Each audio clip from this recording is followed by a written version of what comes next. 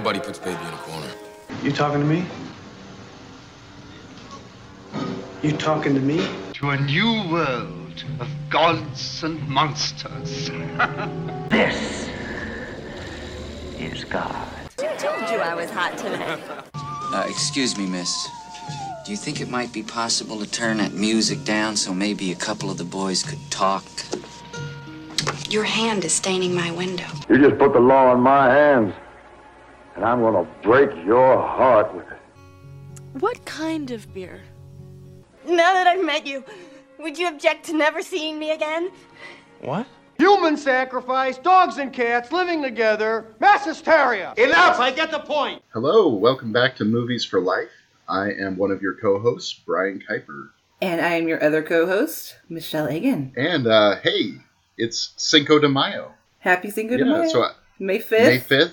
Also, a shout out, it's my brother's birthday, and I know he listens to the show sometimes, so I don't know if he's listening to it on the day or not, but hey, happy birthday, bro. Brian's brother, we love you. Happy birthday. Thanks for listening. Yeah. This is also, we're looking at close to Mother's Day here, so we decided to go with sort of the companion piece to a previous episode. We did our father's birth year towards the beginning of our run with a pairing of Third Man and 12 Angry Men, which was that was a great episode. I really liked that pairing. But so today for this Mother's Day pairing, we're going with our mother's birth years. My mom was born. Is it bad that we're divulging our mother's ages here? Is that my mom? I really doubt would care. I'm 100% sure my mother will never hear this. Yeah, I don't think. So... My mom would ask, "What's a podcast?" What's a podcast? So exactly. That's okay. So my mom was born in 1953, and I'm going with Ida Lupino's The Hitchhiker. So did you want to tell us yours? Well, yeah. Go for it. My mom was born in 1959. When looking at the movies from 1959, there was only one that really jumped out at me huge. Billy Wilder's Some Like It Hot. Yeah, great choice. And, 1950, I mean, it's funny because I've been watching a lot of movies that just happened to be made in 1959 over the past several weeks. The next one we're doing is 1959. Yeah, which is another great one. We'll talk about that at the end of the episode, though. I had a really hard time picking one from 1953 because, honestly, The Hitchhiker is probably a little down the list for me of ones that I have really been familiar with and know. I love this movie. I watched it 3 times this week. It's only a 70-minute movie, so that makes it easy to do. That's pretty easy to do, yeah. But there are so many. I mean, 3 Japanese stone-cold classics, Tokyo Story, Ugetsu, and Gate of Hell, were all released in 1953. Wages of Fear, Shane, Gentlemen Prefer Blondes, The Bandwagon. The list just went on and on and on, and I had such a hard time choosing. So I kind of went with my gut and went with The Hitchhiker. I'm glad you did. And this is a really, really interesting movie. There was a lot I didn't know about it going into it. I thought I had seen it before, but when I watched it, I was like, I don't think I have seen this. So that makes me feel a little bit bad because it kind of goes against the idea of our show of picking movies that mean a lot to us. I am glad I picked it because this is probably one of my favorite, I guess, first-time watches of the year. I liked it that much, so I was really impressed with it. And I think it's an important movie to talk about just for what it is. Ida Lupino's first woman to direct a noir movie, 1953. Really? She wrote it with her then husband, I believe. Collier Young? Yes. Yeah, so this is also based on a true incident. It sticks, according to the commentary on the disc. I got the Kino Lorber disc, and there's a great commentary on this from Imogen Sarah Smith. If you like this movie, I highly recommend picking up the disc and listening to the commentary because it's really, really good.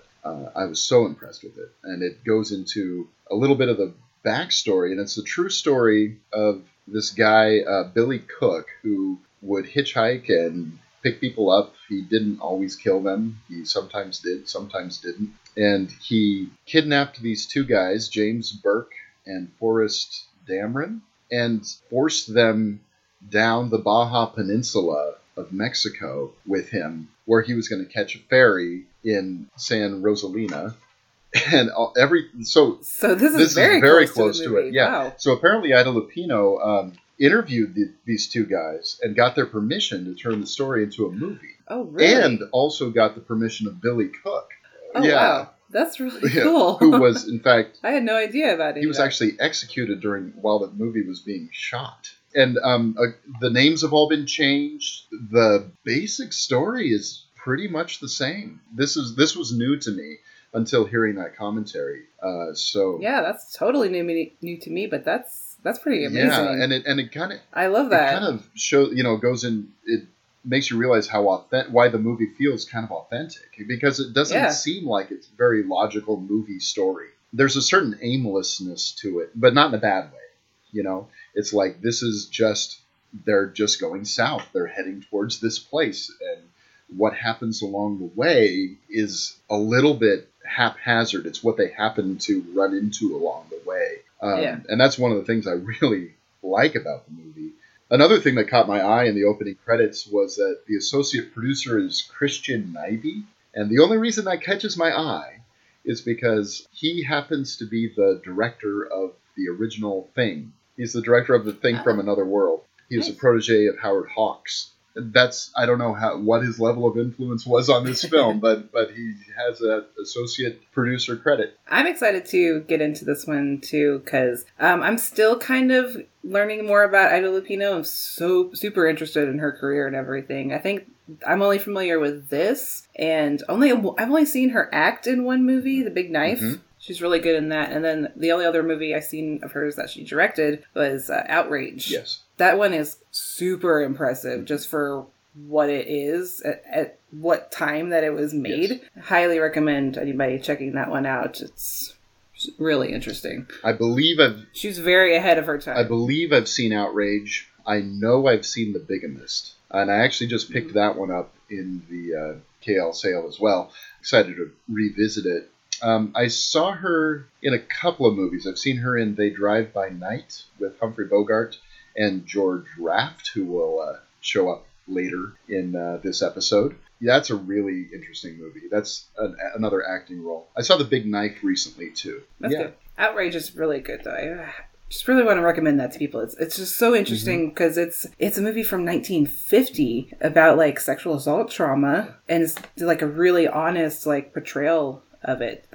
I was so impressed to see the way that she handled that at that time, and that it got past censors and all that, because it's pretty out there, and I love it. And even the fact that The Hitchhiker made it past censors is actually a little interesting too, because again, according to this commentary, the production code did not allow movies that could possibly, quote unquote, glorify or bring attention to real life criminals. And so the fact that they only really changed the names that's pretty interesting. Is kind of amazing. So I don't know if Ida Lupino just had a way with the censors or go her. She did. Yes. Now, some of the things that this commentator also mentioned were that she sort of knew how to play the game, because she would sort of lean in. She was extremely knowledgeable about film and directing and angles and lenses and all this stuff, but she would sort of play sort of the wilting flower a little bit. She would play the part a little bit, which is interesting. She had just had a baby, apparently, before making this movie, and she would refer to herself as Mother Wants Something. She would say, and she would say to the DP or to a member of the crew, I have a crazy idea. I know it's probably not going to work, but what if we try this? And things like that. And it's just sort of but she was incredibly shrewd in how she was playing this kind of role, because she was an actress, Apparently in her private life, she had quite a temper, but she kept it completely at bay while she was on a set. She was completely even-keeled. It's unfortunate that she had to play the role, you know what I mean? But she was also smart enough to know what world she was in at the time, and she would have been ousted out of it. I mean, she didn't do a lot of movies, but she did between 1948 to 1955, I believe, make several, and she worked a lot on television. She did episodes of Thriller, she did episodes of Alfred Hitchcock. She was very sought after as a television director. And these are all things that I just learned from this commentary. So, I mean, it's very that just kind of informative. proves to me how smart she really was, though, that she would be that way, even though it sucks that she kind of had to at the time as a female director, but she got it done and she made some awesome movies because of it. Yeah. I mean, she had probably acted as herself. Yeah, she might not have been as well received as her male counterparts, which is so stupid, but Well, in the 50s, during this period, she was the only female director working in Hollywood. The only one. There was another one. I unfortunately didn't write the name down. Ada at something, and so I apologize for those of you who are currently screaming at the podcast, saying exactly who. I don't know, or I would help. I don't know. So I apologize, but I'll look it up. Maybe come back with it on the next episode or something. So going on from there, just diving into the movie a little bit. I love this opening sequence where you just see the shadow on the road, and you see the cars pull up, and then that's a perfect shot. Oh, isn't it? his long shadow across the road when the car picks him up. God, that's when you're like, yeah, she knows what she's doing, really. Right from the opening shot. Right from the beginning. This is just all happening during the opening credits. You set up everything you need to know about our hitchhiker from this opening credit sequence, because the credits are rolling over the top of this. You see that he murders a family. He's already killed 2 people. Yeah.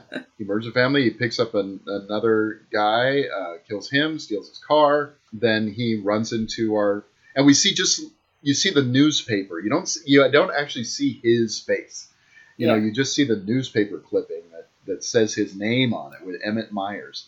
He's just sort of a guy. I mean, there's nothing about him. He does have the one eye that's got the partial paralysis to it, but that's it. I mean, there's nothing about him that's like, this guy is so freaky, scary looking to me. His face, no, I don't know. His face is a little bit sinister to me.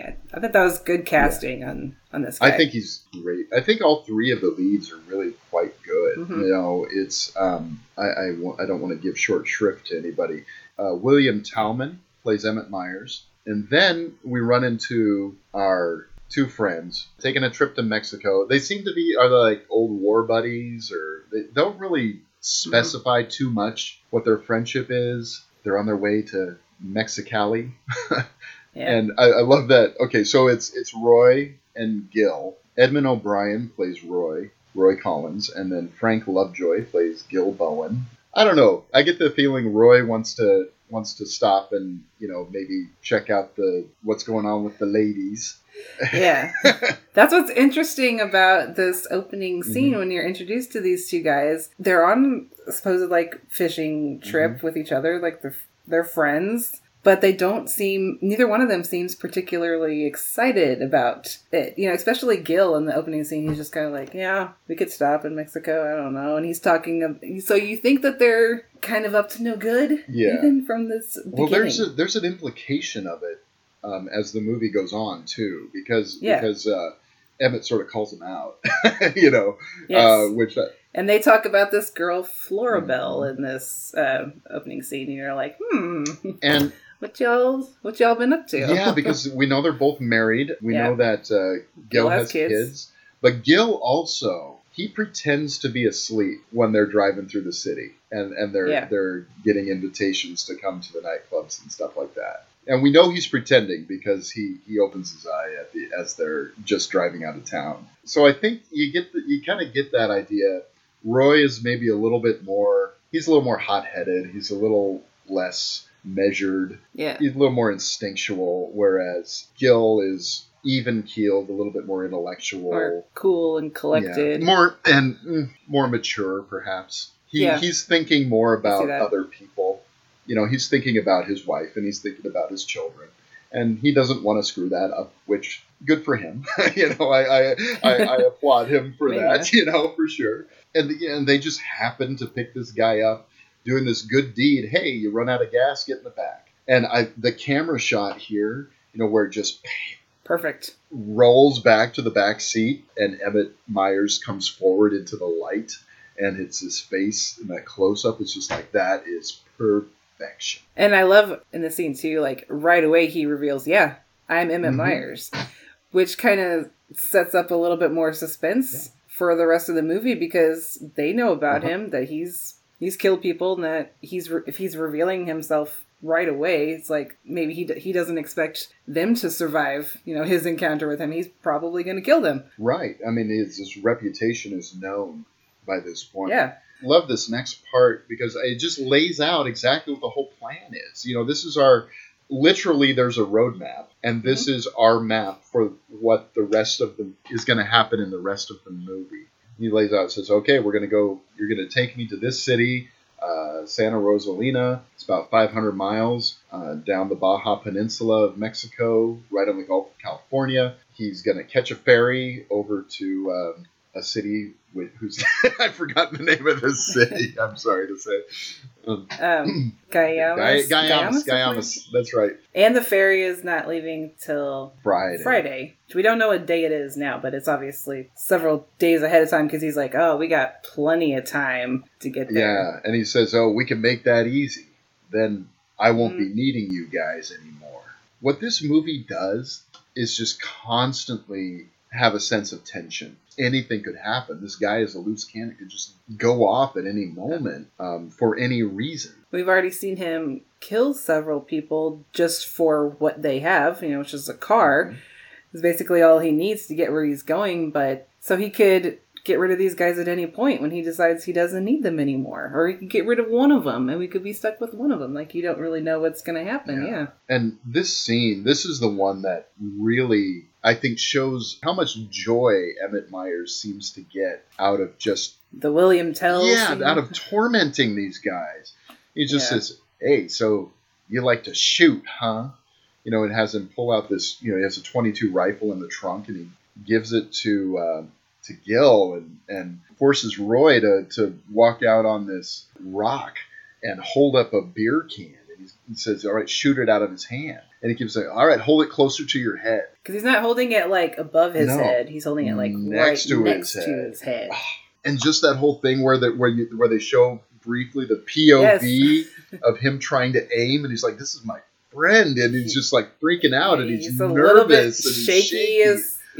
Closer. Yeah, you see it move a little bit closer to his head, and he has to stop and wipe his eyes. And but Roy's really good in this scene too, because he kind of calms him down. He says, no, you can do this. I know you're not going to hurt me. Like, he knows what a good shot he is. And I'm surprised he's so calm in that scene, Roy. That's true. Because Roy is not... He's not calm in most of the movie. I mean, most of the movie, he's like, let's fight this guy. Let's rush him, and we're going to jump him, and Gil's like, but that's going to get us both killed. Yeah. So we got to follow his directions until the right time. When it's the right time, we'll make our move. But I don't know when that's going to be. So we just got to stick with it. Collins! Pick up the can! Take it out on that point there. If you don't, I'll let Bowen have it. Out on the point, that's right. Further!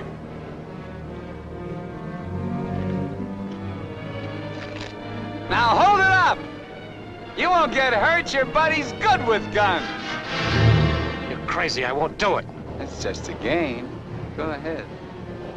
Collins, hold it closer to you. What's the matter, you scared? Hold it closer. You want me to try it again? I might miss this time.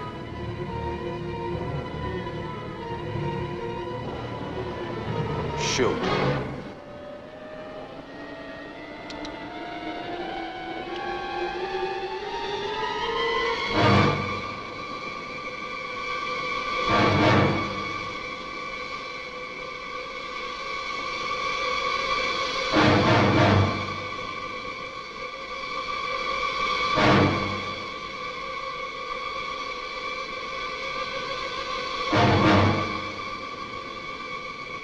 Come on, Gil, get going.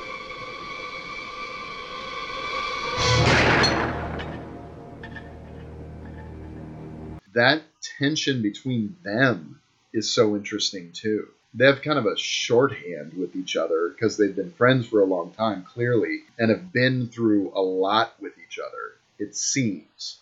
That's why I want, because there's a brief mention of the war. He says, I haven't been away on a vacation. I haven't been away from the wife and kids this long since the war. And that's sort of like the only mention of it, but it gives me the impression, at least, that they were war buddies. Probably. Yeah, and maybe they are going to Mexico with the intention of having a little bit of to cheat on their Well, ways. I don't know if Gil is, though.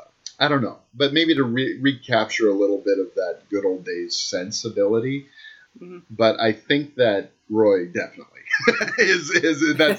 that seems to be his intention. It does have a little bit of, but honestly, if that was Gil's intention, I don't think he would have faked being asleep. Sure. You know?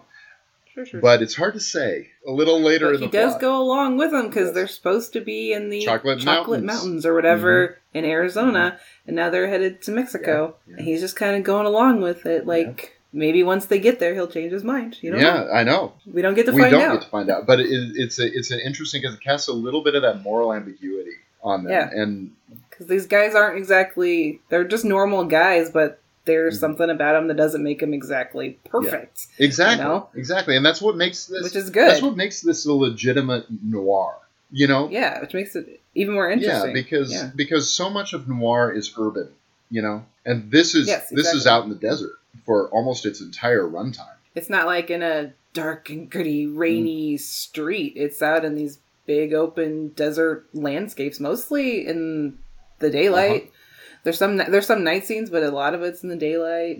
Yeah, and but it still has that noir feeling to it, even though it looks totally different. Yeah, it's that definite thing. It's like, you know, what how do you know something's noir? It's like there's just a sense of I'll know it when I see it to some extent, and that's the way it is with this movie. It's like because it doesn't have a femme fatale, it doesn't have the narration, it doesn't have the urban setting, it doesn't have all these things that you think of when you generally think of noir, but it is definitely a noir. And then we find out, you know, the whole thing, you know, like Emmett, I should say, has this method of how they're going to sleep. They're like sort of bundled up in these blankets. They're like a cocoon. They're like cocooned in their blankets. And he you can only see their heads. You can only see their heads, and they're just laying there next to each other. Emmett's sitting on a tree, kind of laying on a tree with his gun. He's got, I got one bum eye, so you won't know if I'm awake or asleep. This one doesn't, because it's an eye that doesn't close all the way.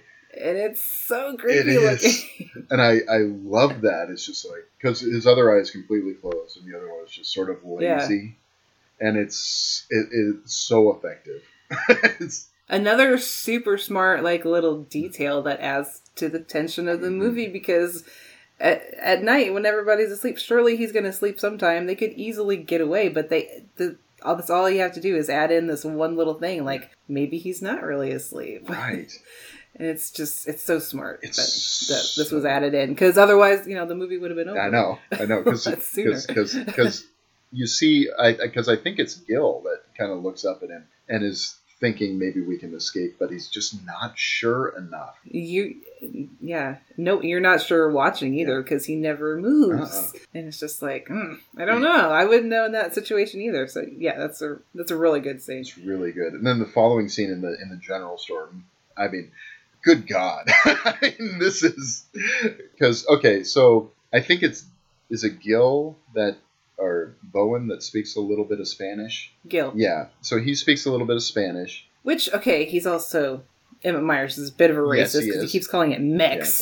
Yeah, but he keeps calling don't talk Mex. It's like, oh my God, seriously, dude.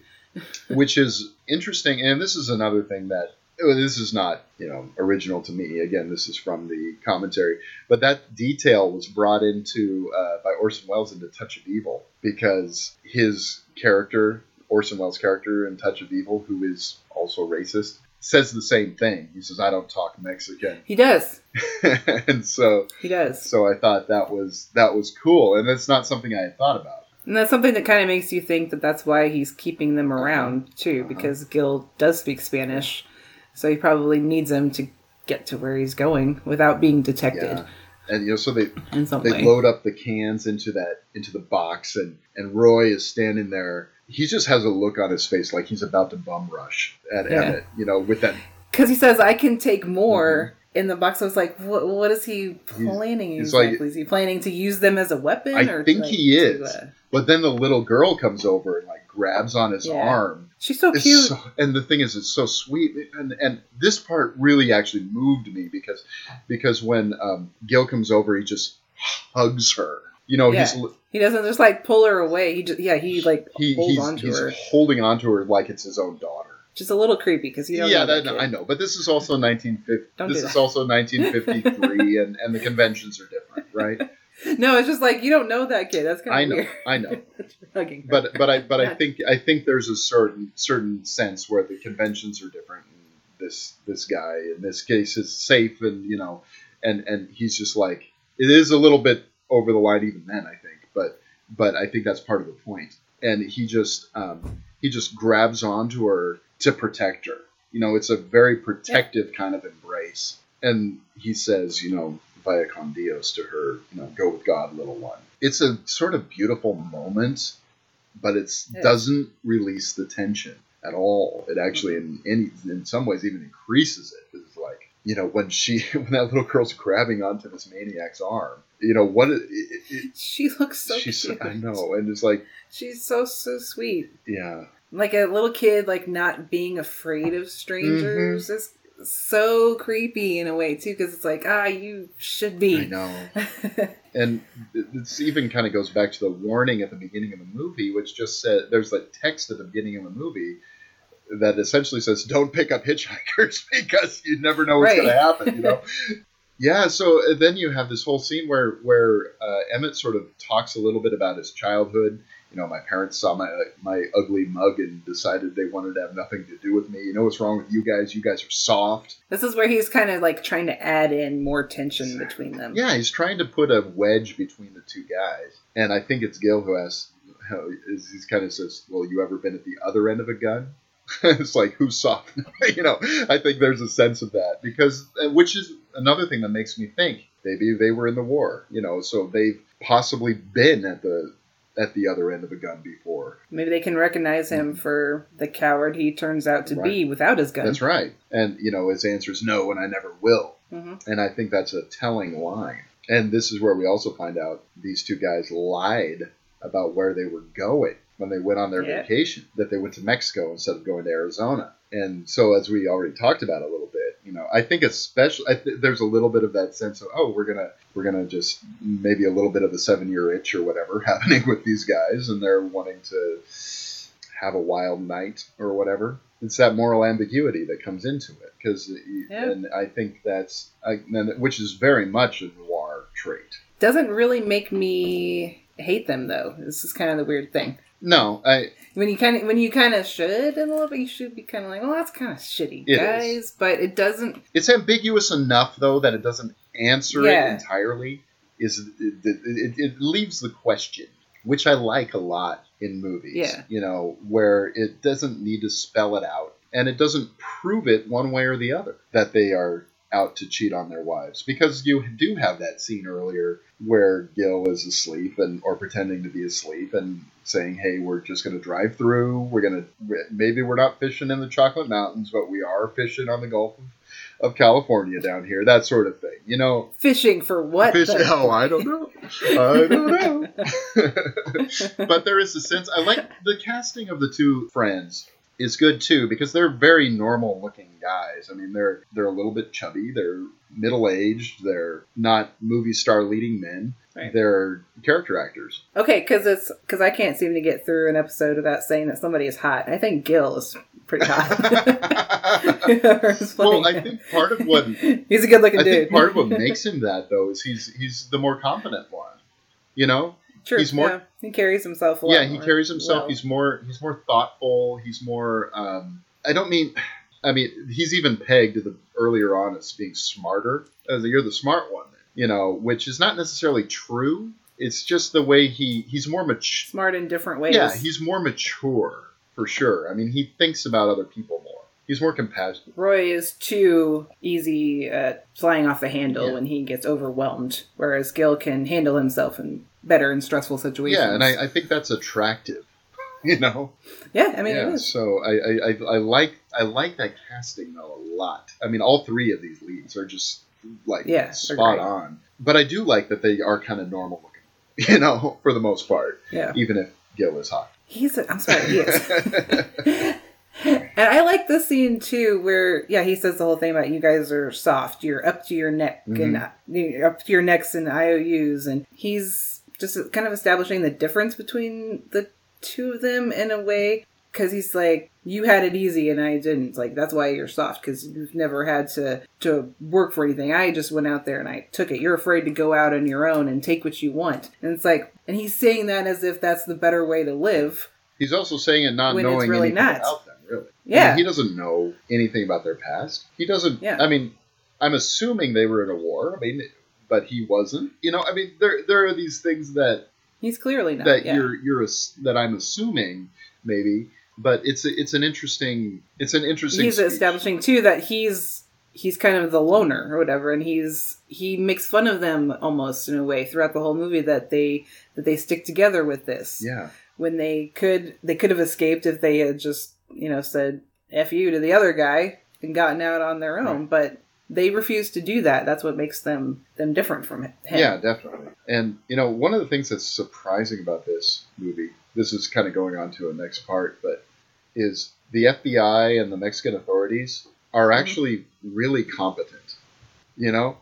They know exactly what he's doing. They've got him pegged. They've got it completely figured out where he's going. Because it's the most obvious thing that he could possibly do. Considering where he is, they look at like where he was last seen. Yeah. And it's like, well, you only have one place to go from here. So his escape plan in the first place is not really that smart because he's easy to track. He's bottlenecked himself. He's put himself in. He's tracked himself essentially. And so I kind of like that because so often in these movies you see the cops are just completely useless. Or they're like fighting over jurisdiction right. or who gets to arrest the guy. No, they're just like, no, we got to find this guy together. Yeah, and they work together and they get him. I mean, when it comes down to it. They're smart about, putting out false information over the radio because they know he's probably listening. I think that's refreshing because it's such a trope to have them be just sort of numbskulls. There is, I think, a good argument to be made that maybe the movie would be shorter, even shorter, but the movie might be better if it just stuck with our three leads, if we only knew what they knew, that it would even be more Sure, but tense. I think there is still a little bit more of the added tension, the way he keeps listening to the radio, because they know that once he hears that they're looking for him in conjunction with them, with the two of them being missing, that he'll probably be even quicker to get rid of them. Right. Because now Emmett knows that they're not only looking for him, they're looking for these two missing guys too, which he doesn't even know that they've already figured out that they're probably together. Right. But yeah, it does add I think it adds a little bit more to the tension that they're looking for all three of them. I'm kind of playing devil's advocate there a little bit because I kind of like those sequences, to be honest. I think they're good. I think they're crafted too. And I love that they're all in Spanish. I know. And there's no translation. There's no subtitles. There's no.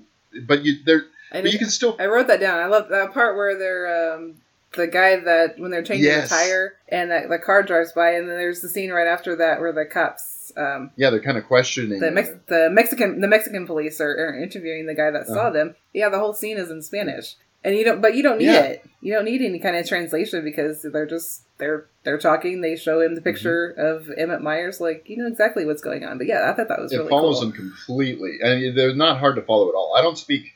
I speak maybe 3 or 4 words of Spanish. I mean, but I didn't have any trouble following it at all.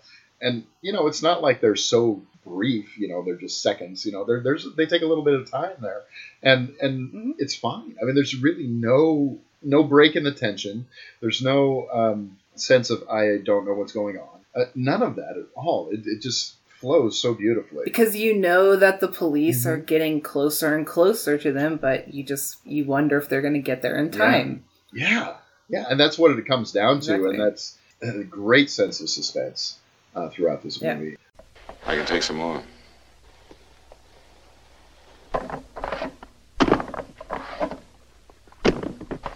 Go on, load it up.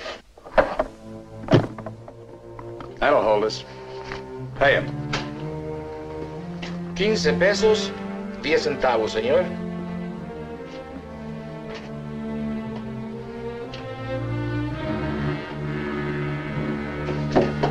Dame una manzana. Dame una manzana. Dame una manzana. Get her away from me. Put the kid down. Let's get out of here. Come on, Collins. Hasta luego, señores. Muchas gracias. Vaya usted con Dios. What'd you say to her? You wouldn't understand. What did you say to her? I said, go you with God, little one. I love this next part where they go to the gas pump. They have to break the lock, and he kind of just they see Emmett's kind of distracted. He leaves his wedding ring on the gas pump, just hoping because I think he's got a sense, someone is gonna be on our trail, and this will just be a clue.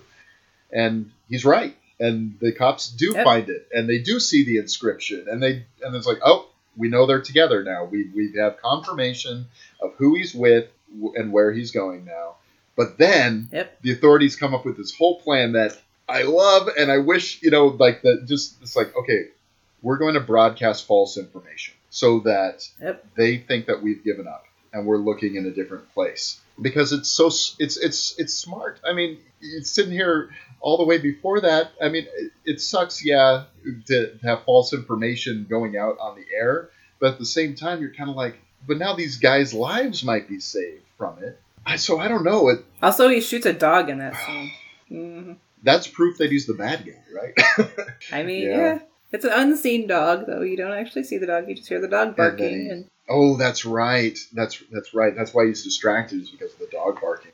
Yeah. The dog barking is getting closer, and Damn it, Emmett. You suck. But then, they do find that even when they hear the false broadcast, they don't really seem to fall for it. I don't think so. And then you have this wedge that's being shown between Roy and Gil, where he's saying, it's like, we tried it your way, and now we're going to try it. Now we're going to do it my way. We're going to split up. This is when they're camping out that night at on the airstrip. Yeah, exactly. And then and Roy just decides he just starts rolling off, and Gil's like kind of looks up and he's like, oh shit, and he just goes after him to He's like, I'm not giving up my friend. Is essentially what I see there. He's getting us into this, but you know what? Maybe he's right. Maybe we have a chance. And then that moment where it just slowly goes up, the camera just slowly goes up to Emmett Meyer's face, and the other eye slowly opens. Yep. Is so great. They were talking pretty loud with him right there, too. Like, they could have moved away. Well, and making their plans. I do love the quiet in this, because there is a score in the movie, but it's used so sparingly. And this is one of the scenes where all you hear really is the crickets and sort of the little bit of rustling of grass and stuff as they're rolling away. Then all of a sudden the car just comes careening out at them. It's Roy who gets his foot stuck in sort of like that chain link or whatever that is, and hurts his ankle, and man. And he's still telling Gil to run away and save himself, but Gil won't. Yeah, and then this part, Gil just sort of, because Roy, again, he's going to attack, he's going to rush at Myers, and Gil punches him, just knocks him out cold, and it's just like, because he probably saved his life by doing that too. Because throughout the movie, like, Gil kind of stays the same, really, throughout the movie. Roy is the one who gets even more, he's kind of the weaker of the two. He gets even more haggard looking and frantic as the movie goes on. You just know he's going to come to that huge breaking point sometime. Well, one of the things that was commented on, I think this is entirely correct, is that Roy becomes Myers throughout the course of the film. He becomes more and more like him as the film goes on. He becomes more violent. He becomes more hot-headed. He becomes more frantic. Sure. He becomes just kind of more and more of a loose cannon. And by the end of the movie, they have him switch clothes. They're literally wearing each other's clothes after that. He almost becomes a little more apathetic too. Mm-hmm. Like he doesn't even care anymore. Yeah. It's crazy. I mean, even before that, I mean, you have this whole thing where they see the circling vultures, and you hear the false news story, and you find there's a hole in the crankcase of the car, and it's leaking everything all over the place. They have to block, and that scene where Roy is just yelling up at the airplane, and even before that, I kind of like the scene where they're at the well. Yeah, it's just another great scene where he's fucking with them again, and he's like, throw a rock down in the well, and he says, it's. All he has to say is, nice. It's nice and deep. Yeah. But you know exactly what he's saying. Like, I could leave your bodies in here right now, and no one would ever find you again. And that's when Roy kind of freaks out. And he's like, just go ahead and kill us. Because he's so cruel. He says, I know you don't kill for no reason. No reason, yeah. And again, they sort of know about this guy. He's been around. He's been in the papers. He's been on the radio. They've heard about him. But the fact that they still picked up a hitchhiker anyway is just kind of like that's on them, right? Don't victim blame. I know, I'm teasing, but it's just. But yeah, that scene where and there's like the helicopter flies overhead at one point, and this scene where the plane flies overhead. Yeah, I think this is his big breakdown. He's just completely broken moment. At that He's point. lost it. And then, they're going under the bridge. They're hiding under the bridge, and there's that gross water underneath. And he's just like, go ahead if you can stand the stuff. And they just, immediately go down and start washing their faces off and stuff in the water. It's kind of like, they're just, you see how desperate both of them are desperation. Because I always think about that when I watch movies like this. Ew, you guys haven't showered in 3 days. Well, and later after they change clothes, he even says, Emmett, you stink. He makes a comment. You stink. Yeah. Your clothes stink. Yeah. But there's a line here where Emmett says to them, one of you would have gotten away, but you kept thinking about each other. And I think that... Well, yeah, that's because they're not sociopaths like you, Emmett. That's right. And I think that is... You have the society versus the loner a little bit going on. Just that idea. Who is really better off? And we don't really find out till the end, right? Is it going to be the people who have each other and are thinking about each other? Or is it going to be the person that only thinks about themselves? Who's really going to come out on top in this situation? And in this case, it turns out to be, the guys that stick together. In a more cynical movie, it may not have been that, And this is a pretty cynical movie through most of its runtime. It's just that scene at the dock. God, I love this scene. When they're because they go into the bar in Mexico, they find out that the ferry is burned down, and it's not going to be running for 2 months or something like that. And they end up chartering a boat or something like that. And they're going out to meet on the dock. Remember, Roy is dressed as Emmett now. So they send him out ahead to essentially be, if you're going to get shot, then we'll know. And that just filled with tension. And you see that the cops, are armed. You see the gun come out from behind the little pillar there and all these things. Yeah. Oh, that's a Hitchcock shot right there. That's totally. It's right out of The Man Who Knew Too Much. I mean, literally, it's a perfect shot. But I love also that it's just so silent, except there's that guitar playing in the background. And it's just it's just a Spanish guitar. It's playing this sort of beautiful melody. And it's this incredible counterpoint to what's happening on the screen because it's so tense. And then you have this sort of sweet, relaxing music in the background. Just some person just playing on their back porch, it sounds like, kind of thing.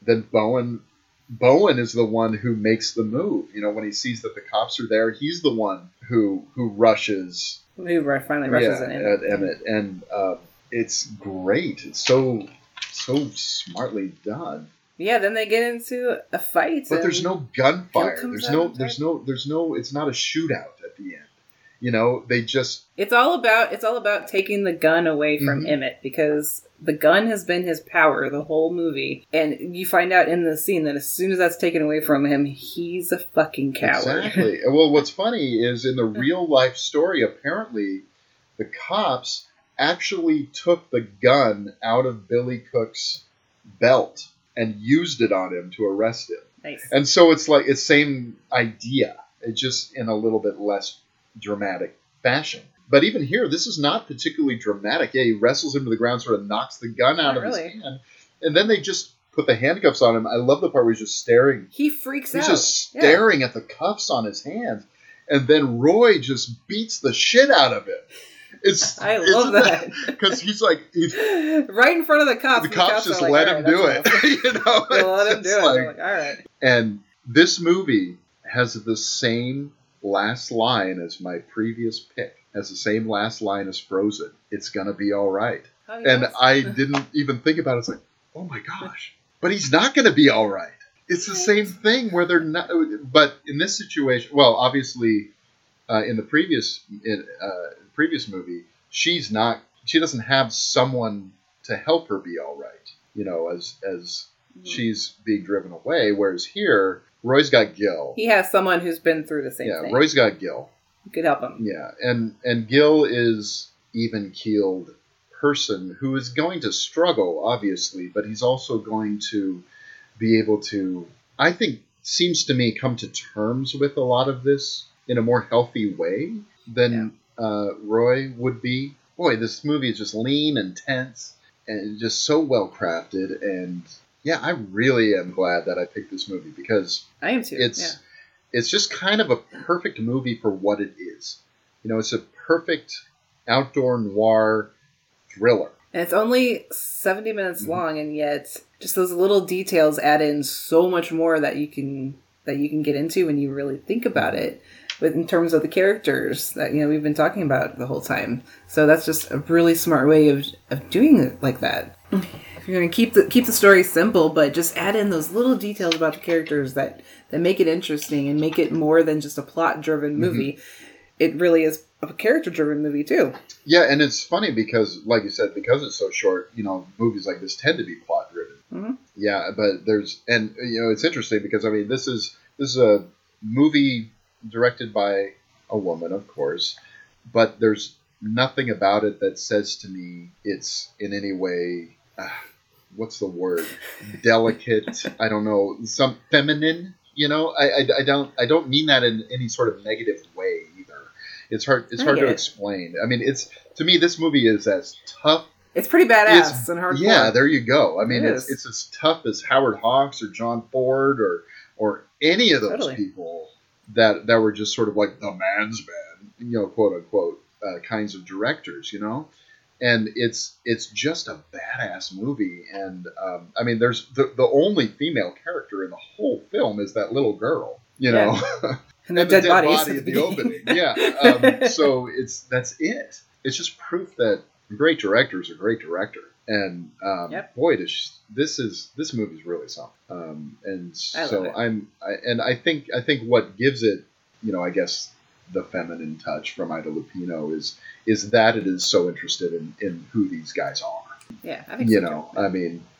If that's a factor there, which I think it is. I think it is. She brings a sensitivity of knowing who everybody is to it that I just love, and it makes me want to dig into more of her movies than I have seen. Oh, I know, me too. I've seen many. I've seen this one once before. I watched it on YouTube or something not too long ago, and so I was actually excited to watch this one again and to get into more of her stuff. I've only seen 2 of her movies, and there's that Ida Lupino collection. Yeah. Who did that? I think it's KL. I think it's Kino Lorber.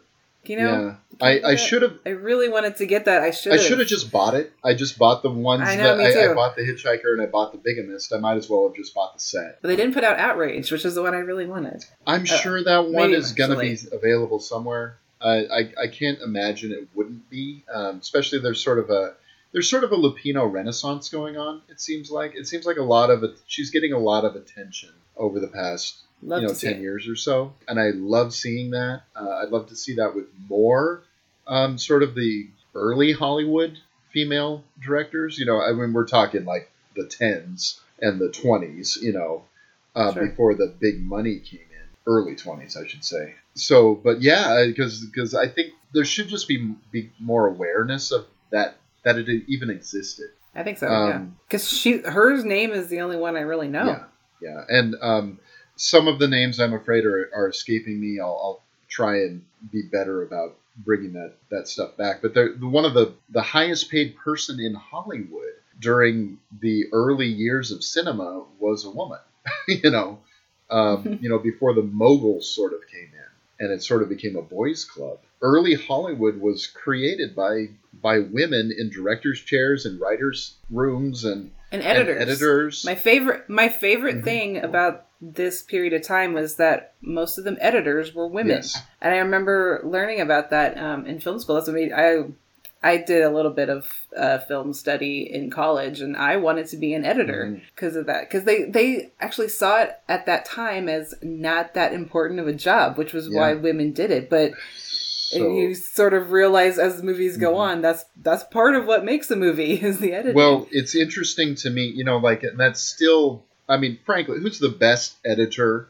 If you think of an editor now who's working, to me, it's Thelma Schoonmaker. Is the editor. I mean, she's edited every Scorsese film since Raging Bull, and Taxi Driver was edited by Marcia Lucas. I mean, this is such a key role, and I don't know what to add to that. So I'm sure there's a lot more names like that from this period of time that we need to know. There are, and like the editors. Yeah, definitely. So, learning more about female Hollywood in this period is really something that's interesting to me. Then you have like the designer of the Creature from the Black Lagoon, and all these sorts of things that are sort of coming to light thanks to some really great scholarship that's happening. Because she didn't even get credit. I mean, on that movie, as I recall, I think Bud Westmore, probably, who's the head of makeup, was probably the one that got credit for Creature from the Black Lagoon, but. Damn it. It's unfortunate, but I'm glad that the voices are becoming and the names are becoming known now, at least, and we have sort of an awakening happening of realizing that yes, women have always been an important part of Hollywood and of the movies, and worldwide even more so. Yeah, that's kind of making me want to go do research on me too. Women whose names I don't know from all. But we got another movie. We do have another movie, and boy, I mean, I love The Hitchhiker, and I think it really is a perfect movie for what it is. But you put it up next to Some Like It Hot, it's just like there is no comparison. I'm sorry. This movie is a masterpiece of comedy, of sort of a musical, of a gangster film, of. What else? I mean, it's satire of all those same things. Yeah. Boy, there's just... Yeah, so Some Like It Hot from 1959, Billy Wilder movie. This is another movie that I saw when I was pretty young. And kind of like 12 Angry Men, it was one of the older, quote-unquote older movies when I was a kid that I really latched onto. Just because it is so brilliant, and how funny it is that you can recognize it even as a kid. And it's another one of those where it's kind of like it's clean humor, but it's really smart. There's a lot of subversion. And I didn't even realize until now, some of the things that he was even making jokes about, like we were talking about earlier, we'll get into, which just makes it even more brilliant to me because there are things I didn't know before. This made the list of the AFI's 100 Years, 100 Laughs. This is the best comedy of all time, which, I would say, sure. Yeah. Because, it's hilarious. But even Billy Wilder was, well, you can't really say that. Comedy is subjective, and there's different ways to do comedy. Who's to say, what the best comedic movie of all time is? But it certainly is one of the best. Oh, definitely. Out there. Definitely. And, this is also... It still works to this day. This is also one of the few comedies on the AFI just top 100 list. It's on both of them. It's on both versions of it. It is. And I think with good reason. This movie really stands the test of time, even though, there's a lot of things about it that I think it brings into discussion, that, and there are things that maybe it's through some cursory viewings you could say don't age well. But on the other hand, you could say instead, no, I don't think that's right. I think it actually, if you're digging into what they're doing, it actually really ages incredibly well because it's keeping this discussion and it's like Bride of Frankenstein. There's a lot of subversion going on here. Oh yeah. You know, there's a lot of playing with like sexual roles and all sorts of things. A lot of taboos at the time, which is they didn't even submit it to the MPAA. This was, I think, at the very end of the Hays Code thing. Like they did. That's how they were able to. I don't think that a lot of this stuff would. There's basically a lesbian kiss at the end of the movie that they never would have gotten away with if they didn't even submit it to the MPAA. They were like, nope, we're just going to let it go. And it's a really good thing that they did because they got away with so much. And yet you kind of look at it, the way they handle it, there wasn't really, it's nothing to get away with. They're handling the topic so well in terms of, you know, men dressing up as women, which is, it's used for comedy, but I think they're also doing it in a really respectful way that we'll get into as we talk about it. But one of the things that I love early 30s gangster movies. Right. So the fact that this movie starts out as a completely straight-faced 1930s gangster movie, I love that. I mean, because the opening sequence could have been in Scarface or The Public Enemy. I mean, it sort of ends with the joke of them opening the coffin and it's full of booze. Yeah, so this takes place in Chicago, 1929. And this is February 1929, so it's before the crash. This is when the bubble... Which there are jokes about it. So the bubble is huge right now. It is on the edge of bursting. But the stock market is, as they say later, is going up, up, up, right? Yeah. So this is interesting stuff. And this is Prohibition era Chicago, again, obviously. So we got our main characters, are Joe and Jerry. They're playing in a band in a little speakeasy in the back of a funeral parlor. It's just named Mozzarella. Oh, man. There's so much stuff that's so funny in that. I mean... So much stuff in this. Even these first... opening I wrote to you, I says, oh my gosh, there's like something to talk about in every single minute of this movie. I stopped taking notes. I stopped taking notes because I was taking notes on every little thing. It's so dense because, you know, I mean, there's all these great lines. Well, if you got to go, that's the way to do it, and all that sort of stuff. But just everything about it is just like when Joe and Jerry are talking about. You know, they owe a lot of money to people. Like, I was like, oh, this job. We know before we even get into the speakeasy that there's a cop that's coming in that's gonna raid the place. He was tipped off by this guy named Toothpick Charlie. Tell him you're one of the pallbearers. Yeah. Yes. You'll get a good seat. It's like, put him in pew number 3. You know? Yeah, I love that. I know. But like Joe and Jerry are talking about, you know, like. Oh, by the way, Joe is Tony Curtis. Jerry is Jack Lemmon. Brilliant, both of them in these roles. Oh my god, they are amazing. They're talking about like we owe a lot of money. Like this job couldn't last forever. And like there's a little scene as the cop is kind of revealing himself with his badge. He's like using it on his cigar. I love that. You can hear them saying like, "Oh, the stock market could crash," or Mary Pickford and Douglas Fairbanks could get divorced, and it's just they're making jokes about all these things that are going to happen. Right. And you know, I love that, you know, they're casually pack up their instruments before, you know, because they've been through this. This is clearly not their first raid, so they're just sort of casually putting everything away, you know, because they see the badge. You know, and this is where we meet the bad guy of the movie, Fats Columbo, played by George Raft, which in itself is a reference to Scarface. Which I did not know that he was in Scarface, and this scene this whole setup is even more funny because of that. What's so great about it, is to call him Spats Columbo is great because I mean it's sort of a silly nickname. Everyone has silly nicknames in the gangster. Spats are those, and they're the shoe coverings, cool things that are the shoe coverings, which we need to bring those back. Those are Well, he walks in and he's wearing spats. So we had already heard him being discussed about, here's the guy wearing spats. The first thing you see is his spats, and he goes up to him, and it's George Raft. And if you're in 1959, you're going to go, oh my gosh, it's the guy from Scarface.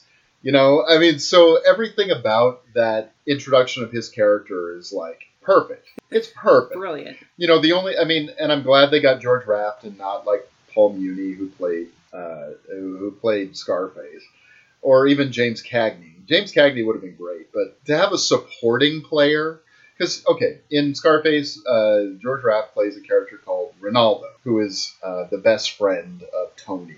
So he's a supporting character. You know, he's a henchman. I won't talk too much about Scarface because I just watched it. So again, I don't want to talk about it too much. It's not that important to the story, but it's just knowing a little bit about that is helpful, I think, though, just for his character, and it makes it funny. There's a line that comes later that's just perfect. That is clearly Taylor written for George Raft playing the character. It's great, and I love it. And I love the guy who's walking around, I want another cup of coffee. You know, because they say, we don't serve booze here, we only serve coffee. Coffee. Yeah. So it's Irish coffee, you know. So it's great. Yeah, so obviously Joe and Jerry don't have this job anymore, and I love the scene where they go to the music talent agency. They're knocking on the door. Is there any job today? Anything today? Nothing. Do you know what that reminded me Anything of? Today? That reminded me of the part in Singing in the Rain where he's knocking on the doors. It's like, nope, nothing. You know, and this is where they hear about from one of the agents, Polikoff, that there is a girls' band out there that needs a bass and a sax player, and well, they play bass and sax. I just happen to play bass and sax. I love how they're kind of tricked into going in there by that girl, Nellie. It kind of sets up that she and Joe had a little thing, but he kind of blew her off. And he's kind of he's playing like the sweet guy, like trying to get her to do something for him. And she's just playing him right back. Like, yeah, there's a job for 3 weeks down in Florida. Why don't you go check it out? I like there are a couple of things here. First of all, we're setting up Joe. We're setting up Joe for later. You know, we're setting up he's a saxophone player who is kind of he's a woman. He's a womanizer. He's a gambler. He's not very responsible. And I also love the name of the band. Sweet Sue and her Society Syncopators. I didn't even think of that before. It's like, oh man, I love the name of this band. It's so funny.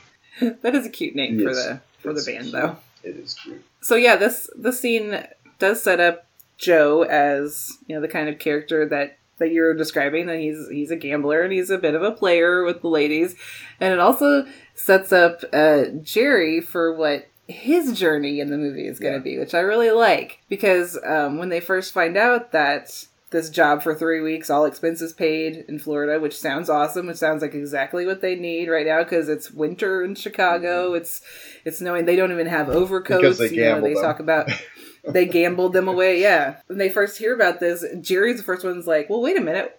Why couldn't we do it? Like, why couldn't we dress up as women and join this band? And he has a little moment where he's like, remember that one time, you know, we wore the Hawaiian thing, we wore the grass skirts.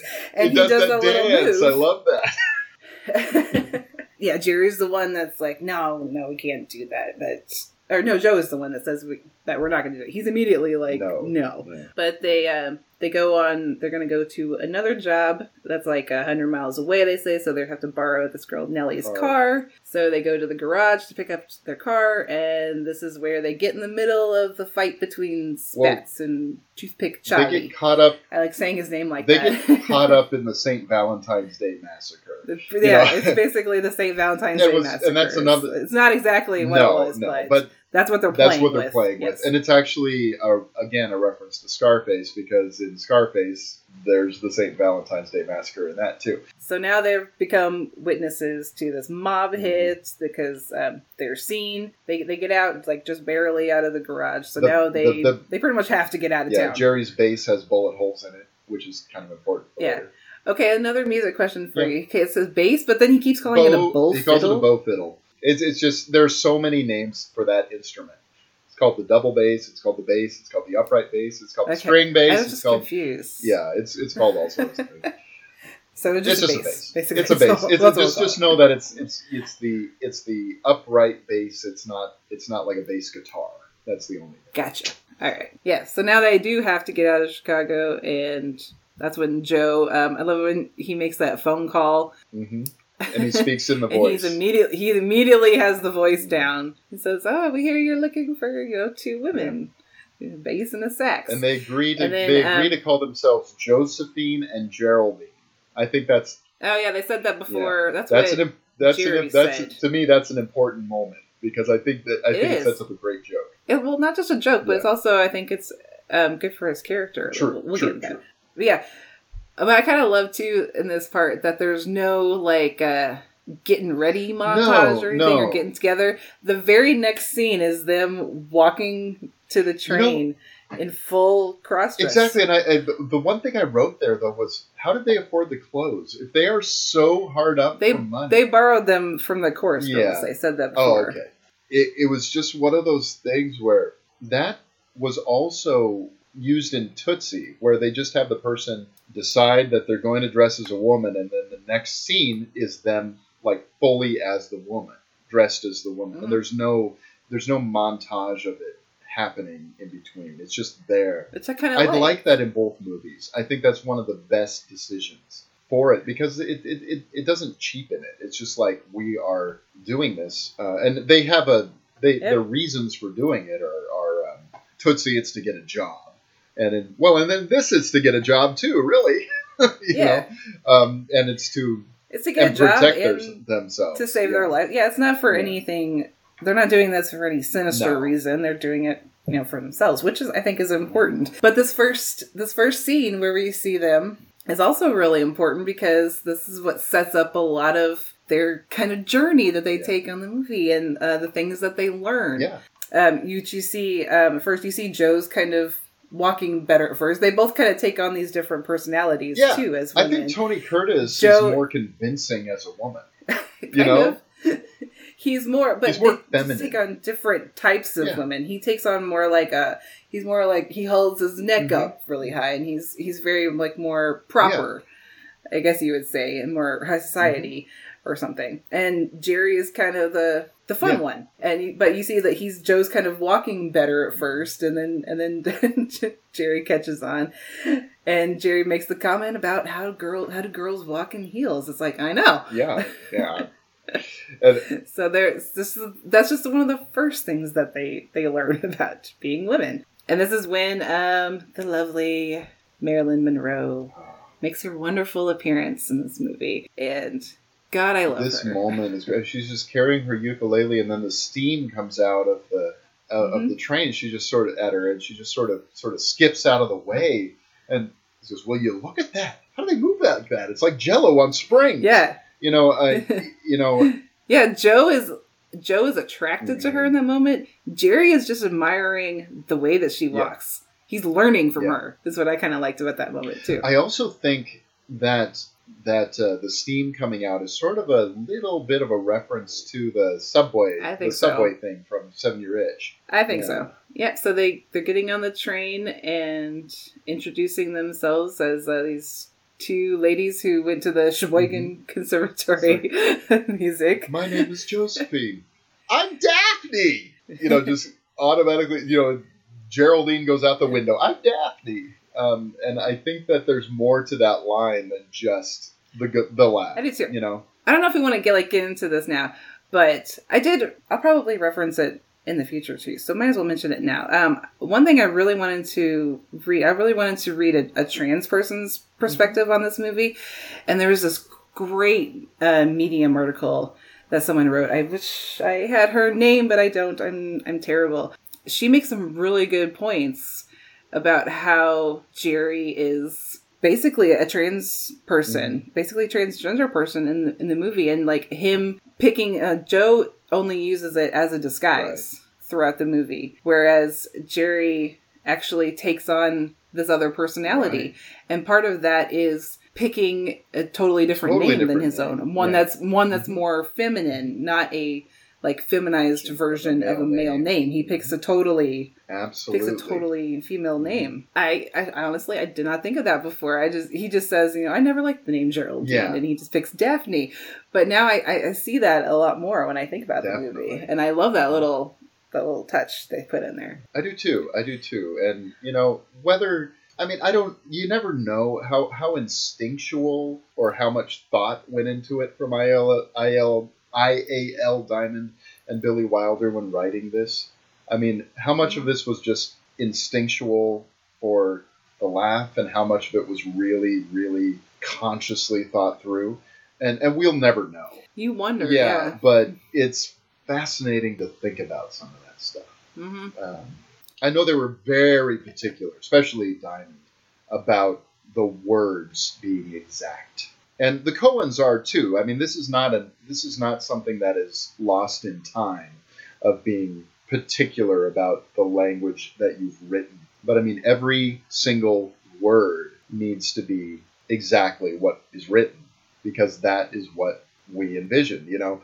And I think that's I've heard some people say that's terrible. What if the words stick in an actor's mouth or whatever? What if it doesn't feel natural? It's like, well, and these writers are kind of like, you know, fuck your feelings, you know, and this is what we wrote. I think there's good arguments from an actor's perspective on why that would be difficult, and I get that. But at the same time, it's IAL Diamond and Billy Wilder. I think they did handle this really well, though. There is a sense of men cross-dressing, yeah, sure, for comedy, maybe just because of the actors at the time, you know, seeing them play that, but it's also, at the same time, it's done in the right way, I think, and I think it's handled really respectfully, and it's bringing up things that people are probably thinking. Yeah. You're thinking like a man, you know, dressing up as a woman is finally going to see what it's really like to be a woman, which we see in this very first scene of them dressing when Beanstalk, the guy with the big old glasses, the band manager to Sweet Sue, pats Jerry on the ass as he's getting up onto the train. Fresh. Yeah. And he's like, fresh. But that's just like, you know, a little hint of like what they're going to experience later on. So they do address that. And they also address, I think, this whole sequence on the train. It's kind of that thing of men being in women's space, where women... It's kind of a thing with any kind of cross-dressing comedies. It's all about, you know, men getting to see things that they shouldn't see. Right. Because this is a space where there are no men except for Beanstalk, but no one cares about him. He's not in control in any way at all. No. Oh, he's just there. Yeah, he's what Beanstalk is. I think he's showing that he's in the submissive role. You know, and I think that's a brilliant choice. Because Sweet Sue, quote unquote, Sweet Sue, is the one who is bossy and tough, you know, and in charge here. Yeah, I love it. Yeah, but this is a space that's basically all women, where they'll probably act and say things in a certain way that they wouldn't if a man was there. So it's almost a little uncomfortable that they're kind of invading this space, but it's things that they need to learn. Yeah. In a way. Yeah, and we know that because we've spent a little bit of time with Joe in particular. We know what kind of guy he is, and for him to get this perspective is kind of exactly what he needs, you know. And Jerry has a line where he's starting to feel it almost in a little way when Sweet Sue says, you know, we got 2 rules on here: there's no liquor and there's no men. And Jerry has a line where he's like, oh, we wouldn't be caught dead with men, you know, kind of a little double joke. That's what a lot of these lines in these movies are. They mean 2 different things. I fucking love it. But he also says, you know, that they're rough, hairy beasts with 8 hands. And they, that's right. I love the way he says that. They just want one thing from a girl, and which is probably stuff that he's heard, maybe, but he's starting to learn that that's actually true. Maybe that's what women think. That's what women are afraid of. Right. So it's good, and I love this whole thing on the train. It's really interesting how they're practicing a band like on a train car. They're so like smushed together, like playing jazz. I love this. I wonder how that actually works. You know, they're doing that Runnin' Wild song, which is fun, and then, you know, the flask falls out, and, you know, and is it Joe or is it Jerry that picks it up and sort of saves Jerry? Yeah, Jerry picks it up and says, oh, my bourbon, you know, to try and, because she knows they're going to get kicked. She's going to get kicked out otherwise. Because Marilyn Monroe is so funny too. I mean, she is. Her comedic timing is great here. I mean, when that whole thing is like, my father was a conductor. And this is, where do you conduct? On the Baltimore and Ohio. The Baltimore and Ohio. I mean, that is just, it's a hysterical line. She delivers it perfectly. And, okay, Marilyn Monroe gets there's a lot of things about her about where she would flub lines a lot. She would really struggle with it. She would be late. She had a lot of insecurities. She would be called out for being unprofessional and all these sorts of things. But Billy Wilder even said, you know what? There are a whole lot of days where she did just great. She didn't miss a single line. Now, even Billy Wilder would admit that. But then there were some where it was like, it was a simple line and it just would be a block. She couldn't do it, And he's like, and he would tell Lemon and Curtis, you guys got to be right every single time. Because when Marilyn gets it right, it's printed. Yeah. Because, and the thing is, he worked with her more than once because she was magic on screen. Absolutely magic. And you were going to, I want you to I was just going to say kind of the same thing, is that she got a lot of flack for how she acted behind the scenes as an actress. I think she's hilarious in this and in How to Marry a Millionaire. Mm-hmm. I think, especially with Billy Wilder, it really seems like they even said, I think, that she really understood the comedy. Like, she knew where the comedic beats and the lines were. I'm terribly sorry. It's okay. I was scared it was Sweet Sue. You won't tell anybody, will you? Tell what? Well, if they catch me once more, they're going to kick me out of the band. You the replacement for the bass and sax? That's us. And I'm Daphne. This is Josephine. Yeah. I'm Sugar Cane. Hi. Sugar Cane? Yeah, I changed it. Used to be Sugar Kowalczyk. Polish? Yes. I come from this musical family. My mother is a piano teacher. My father was a conductor. Where did he conduct? On the Baltimore and Ohio. Oh. I play the ukulele and I sing, too. Sings, too? Well, I don't have much of a voice, but then this isn't much of a band, either. I'm only with them because I'm running away. Running away from what? Oh, don't get me started on that. Here, you want some? It's bourbon. I'll take a rain check. I don't want you to think I'm a drinker. I can stop any time I want to, only I don't want to, especially when I'm blue. We understand. All the girls drink. It's just that I'm the one that gets caught. Story of my life. I always get the fuzzy end of the lollipop. And she gets it so right in like every scene in this movie. Yeah. And she's great I want to add the 7-Year Itch to that too. Because I think I haven't seen that one. She's great in the 7-Year Itch. She gets every joke. She knows exactly what movie she's in. And she is, she's a goddess. She's sort of like the unattainable angel goddess in that movie. And this guy, just, his wife and kids are away and he's got this, he has Marilyn Monroe living upstairs, it's just like, it's a sex comedy and it's hilarious. Okay. And it's everything. I don't know why. Everything she does is just enough to make him crazy, and in a good way, wanting to, but she's so innocent about it, and she's great in it. She's really great in it, and I haven't seen Marilyn Monroe. I just feel like she gets so much more. I just feel like she gets a lot of flack for her. She's not really that great of an actress, but when you watch her in this, I think she's brilliant. I think she is so good, and she has so much heart, and she is so sweet, and is she? I adore her in this movie. Is she a Bette Davis level actress? I probably not. But what she offers is something. She's something intangible, and she really did work at her craft. She had acting coaches. Yeah, she had a coach, and it was kind of a issue, so much so that it was kind of an issue, where she would rely so much on her acting coach and ask her questions all the time. Yeah, and where Billy Wilder would get to the point, it's like, so was that okay with you? Instead of saying, hey, you got it, But then, a movie like The Misfits, which is fantastic, with her, Montgomery Clift, and Clark Gable, it's just this sad, knowing what happened after that. It's just a sad tragedy of a movie, but it's an amazing movie. And all three give these performances that are unbelievable. And the fact that she holds her own against these Oscar winners without any issue is like, yes, she was a terrific actress. So, I mean, don't give me any shit about Marilyn Monroe not being a good actress, because she was good. She was excellent. And she was also an iconic movie star in a realm that few have ever attained. I just feel like that's her reputation, and it really shouldn't be. No, it shouldn't be.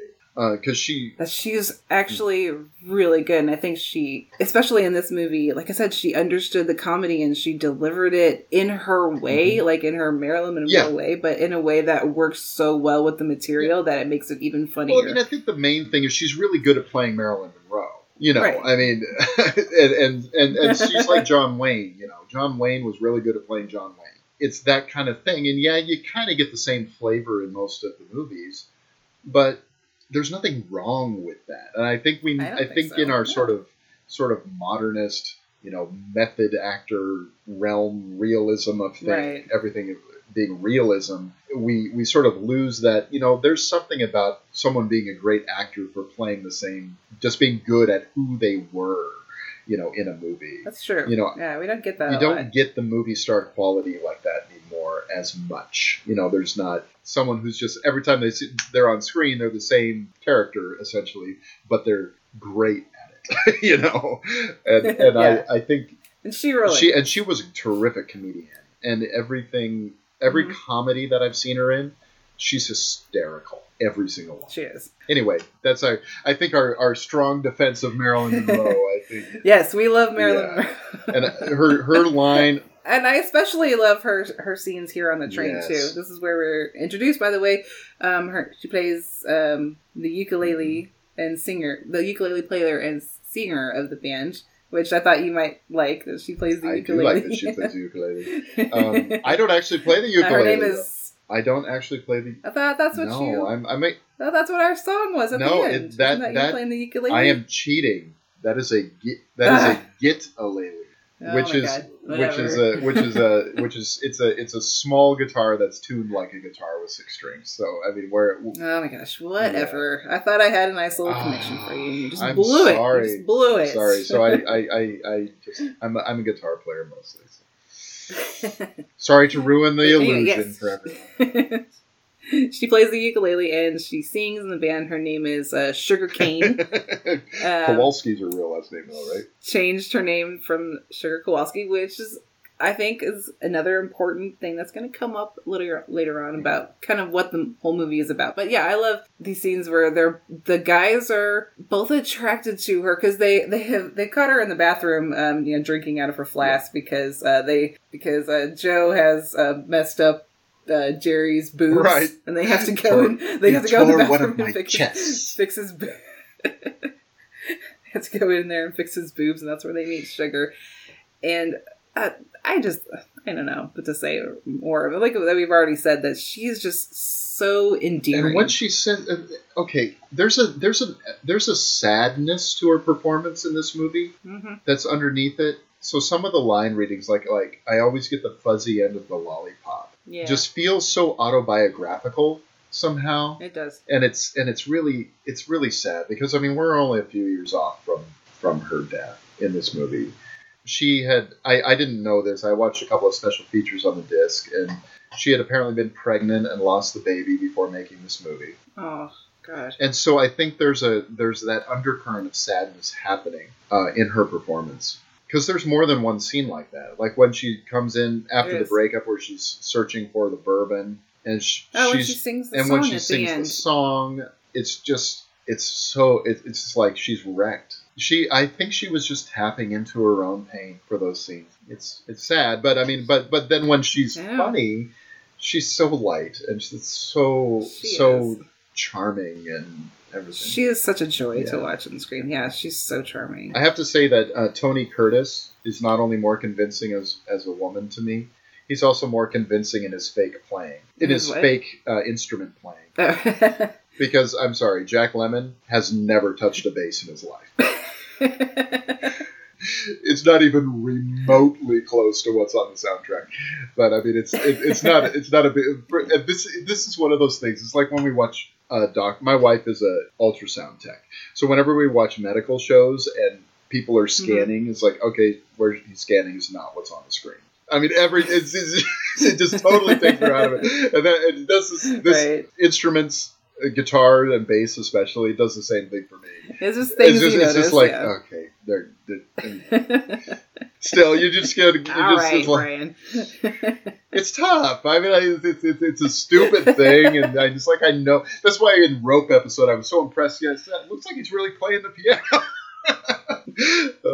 You would focus on that. I know, and I shouldn't. So I don't let it take me out of the movie. Okay. Anyway. But also in this scene, I was trying to get to, is when she is talking about the men in her life. Oh, yeah.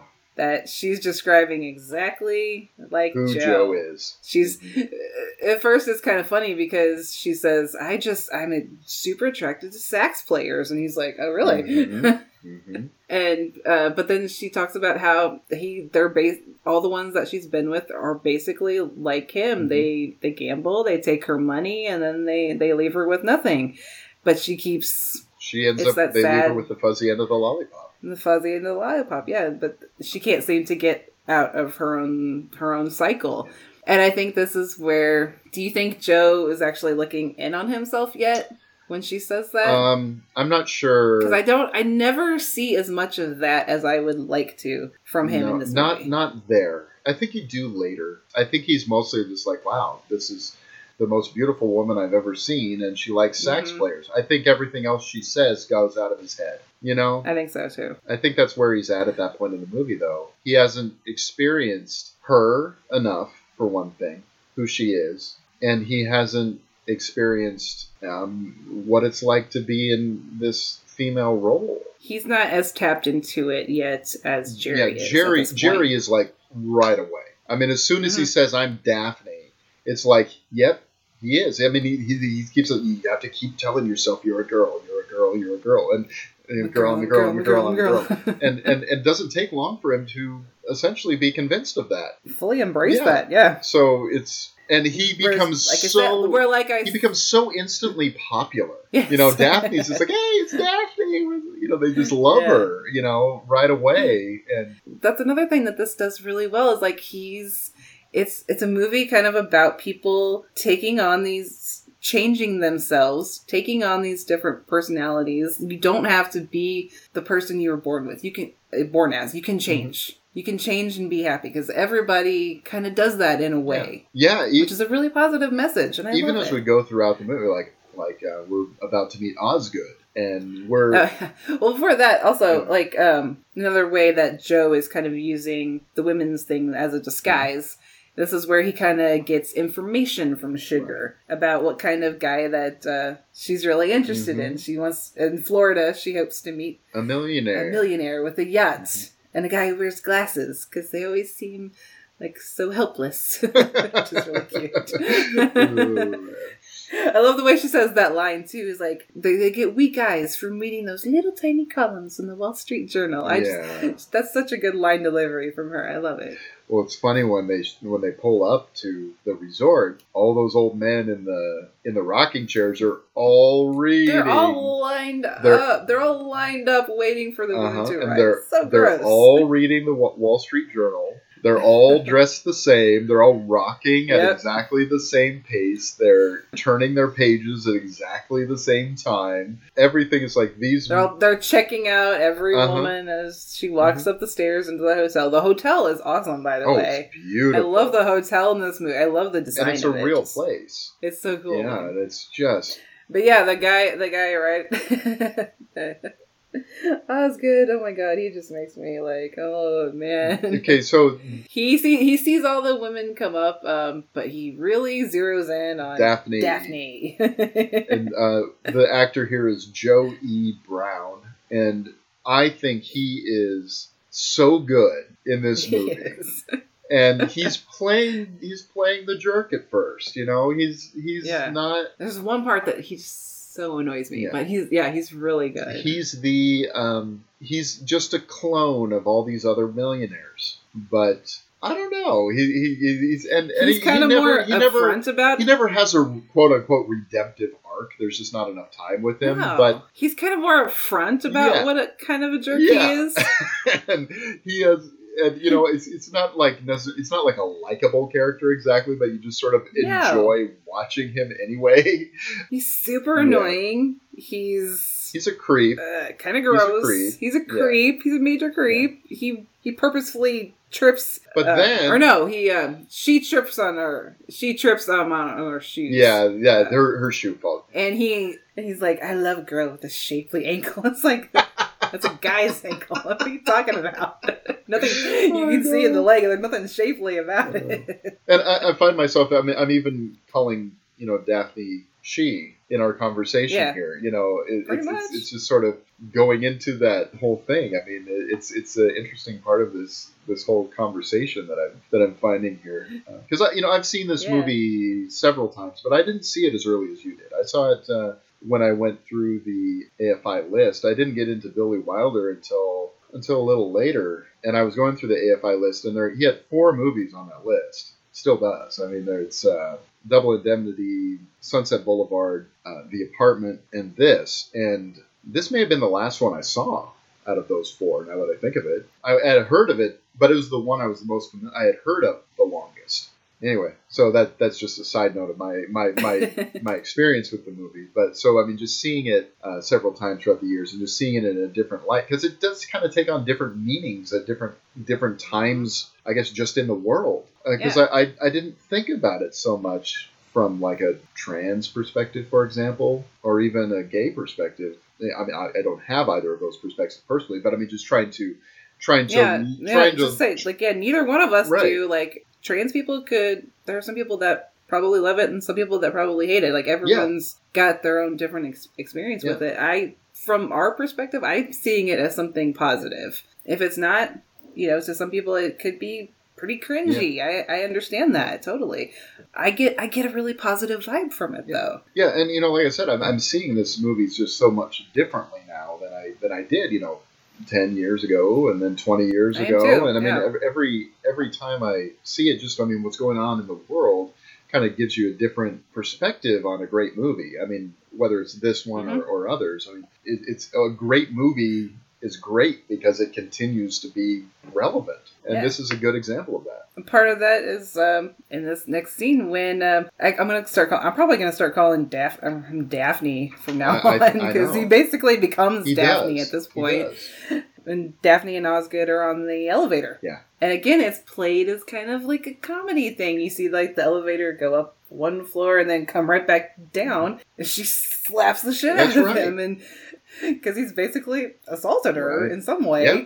And he says later on that I just got pinched in the elevator, so we don't really know what that means, what they could say. But again, it's another one of those things of guys learning about things they need to know about what it's like to be a woman and deal with guys like this, and becoming more aware. Absolutely. And Joe's getting a little bit of that too in these scenes with the fucking little busboy or bellboy.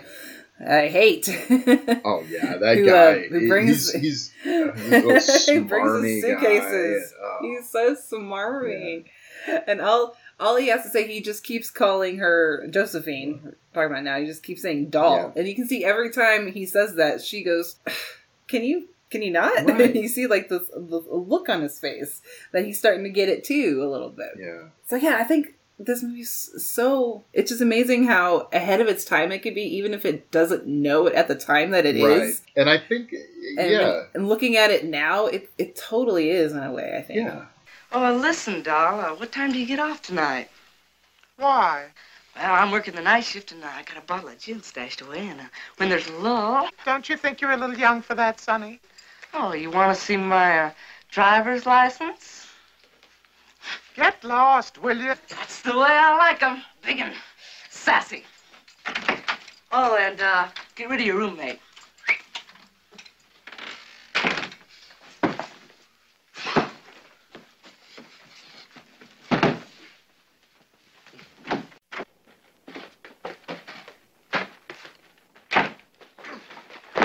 Dirty old man. What happened? I just got pinched in the elevator. Now you know how the other half lives. Look at that. I'm not even pretty. They don't care, just so long as you're wearing a skirt. It's like waving a red flag in front of a bull. Really? Well, I'm sick of being the flag. I want to be a bull again. Now, what do you say? Let's get out of here. Let's blow. Blow where? You promised me, Joe, that the minute we hit Florida, we were going to beat it. How can we? We're broke. Well, we could find another band, a male band. Look stupid. Right now, Spats Colombo and his chums are looking for us and every male band in the country. So humiliating. So you got pinched in the elevator. So what? Would you rather be picking lead out of your navel? Yeah, and I think, obviously they were smart guys, but I mean, no one can predict the future, what these things And I don't know be. what it was like at the time for, this kind of, for the community, for like the trans or the gay community. I don't really, you don't really know what it was like. It's probably not good, obviously. I think it was largely closeted. It was closeted, and there's probably positive interactions within, but it was secretive. Secretive, and like were people willing to look at a movie like this and understand? But I think there was clearly interest, wanting. There's sort of this subtextual acknowledgement of its existence, at least. I mean, we talked about with Rope. They knew they were making this movie. They knew what they were making the movie about. I think Compulsion is the same way, another 1959 movie. I think that this is an element of this movie. We're not bringing it to the forefront, but it's here because, that's just the nature of that case. I mean, the Leopold and Loeb case, there's an element of that in it. But I mean, going back to, Bride of Frankenstein and having homosexuality be an element of the film in subtext, because, James Whale and several other people involved in the film were gay. If I remember right, James Whale was open. I think he was, yeah. So, which he was just like, I don't care. I'm just gonna, I am who I am. If you don't like it, then fuck you. I mean, and I think Murnau was open too. I think the 1950s were generally a fairly conservative time. Sure. So I don't know. I don't think about that now. I just kind of wish I could go back and just know what it was like, and just observe, the attitudes, and just kind of maybe more appreciate like how amazing it is that we actually have this movie. Yeah, in a way, Yeah, absolutely. Because there were certainly lots of. You think of like Rock Hudson was he was closeted, obviously, but obviously, I think his closest friend, like Doris Day and some of these others, I'm sure were fully aware. He was just not talked about. It just wasn't talked about. And, it was, like I said, it was a closeted situation. Things change, fortunately, and what has happened between then and now is pretty big. Still not completely there. Of course not. Of Yeah, course at not. all. I'm not trying to imply that it is, but do feel like there has been progress that should be acknowledged, because I think that honors the people like James Whale, Rock Hudson, and others who helped bring awareness in a positive way. And I don't know, Ed Wood, for crying out loud. That's a different situation. That probably relates more to this movie. Oh yeah, totally. So anyway, that was a tangent. I always feel we're going off on tangents. I'm always like, forgive me if I'm inarticulate about this subject, because I'm still learning. Oh yeah, I am too. And so I don't probably saying the wrong thing too. We're both still learning. But if I misspeak, if you want to privately contact me or whatever, I'm okay with that. I'm happy to talk about that. Just try to improve.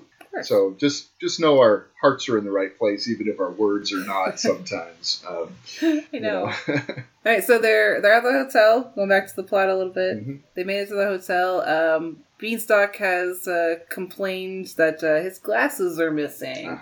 And his suitcase with all of his what does he call them? His all deck of his clothes? Is that what he said? His deck something clothes? Like that. Yeah, something. His yacht clothes are missing. And we find out that's because Joe, Safine, has taken them because he's going to use that to get close to Sugar. I like this part a lot where they all go down to the beach. And there's this conversation between Daphne and Sugar where she says, "Oh, you're so lucky. You're so flat-chested," and you see the disappointment on his face. Like, what? It's like he's been insulted I love that so much. It's just a beautiful moment, and it's kind of like him in that scene. Just like for one thing, having the confidence to put on a bathing suit in front of a bunch of other girls. It's just so brave. But then at the same time, he's playing around. He's having a blast. Well, like you said, he's being Daphne. He's become the belle of this ball. I mean, they just love him.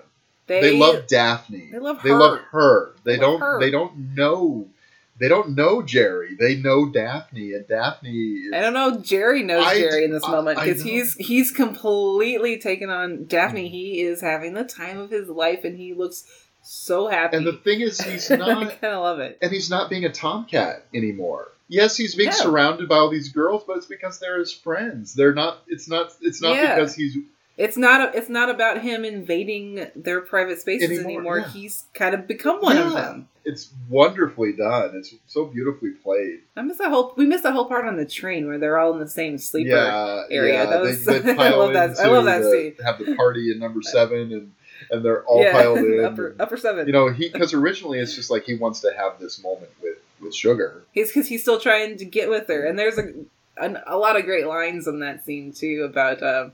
He's talking about, like, I might have a secret to share with you, and she makes a comment about the whiskey to drink. It'll put hair on your chest, and he says, "No fair guessing." I love the lines in this movie. They're so smart. The dialogue, the dialogue is just so brilliantly written. There's like double meanings and references and almost everything that they say. Well, Billy Wilder and IAL Diamond are one of the great screenwriting collaborations.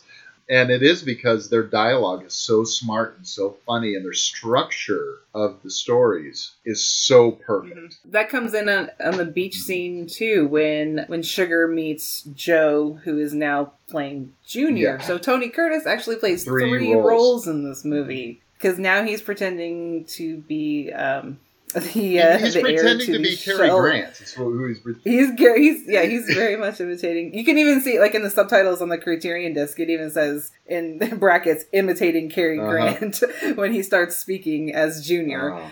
He's playing like an heir to the Shell oil fortune, which is so completely funny. Makes up. Yeah, he has the bucket of shells that he took from the kid. That's such a funny moment. Yeah. But I love this exchange between Sugar and, I don't know what to call him at this point. We'll call him Junior, I guess, because he's playing the yacht guy Junior in this moment. I think it's really good because it shows that maybe Sugar's a little bit smarter than even the guys have believed that she was, because she kind of immediately tries to get on his level in a way, because when she says that their band name is the Society Syncopators, she's like, oh yeah, Bryn Mawr, Vassar, we're just here, She talks about her coming out party and all these sorts of things that she never had.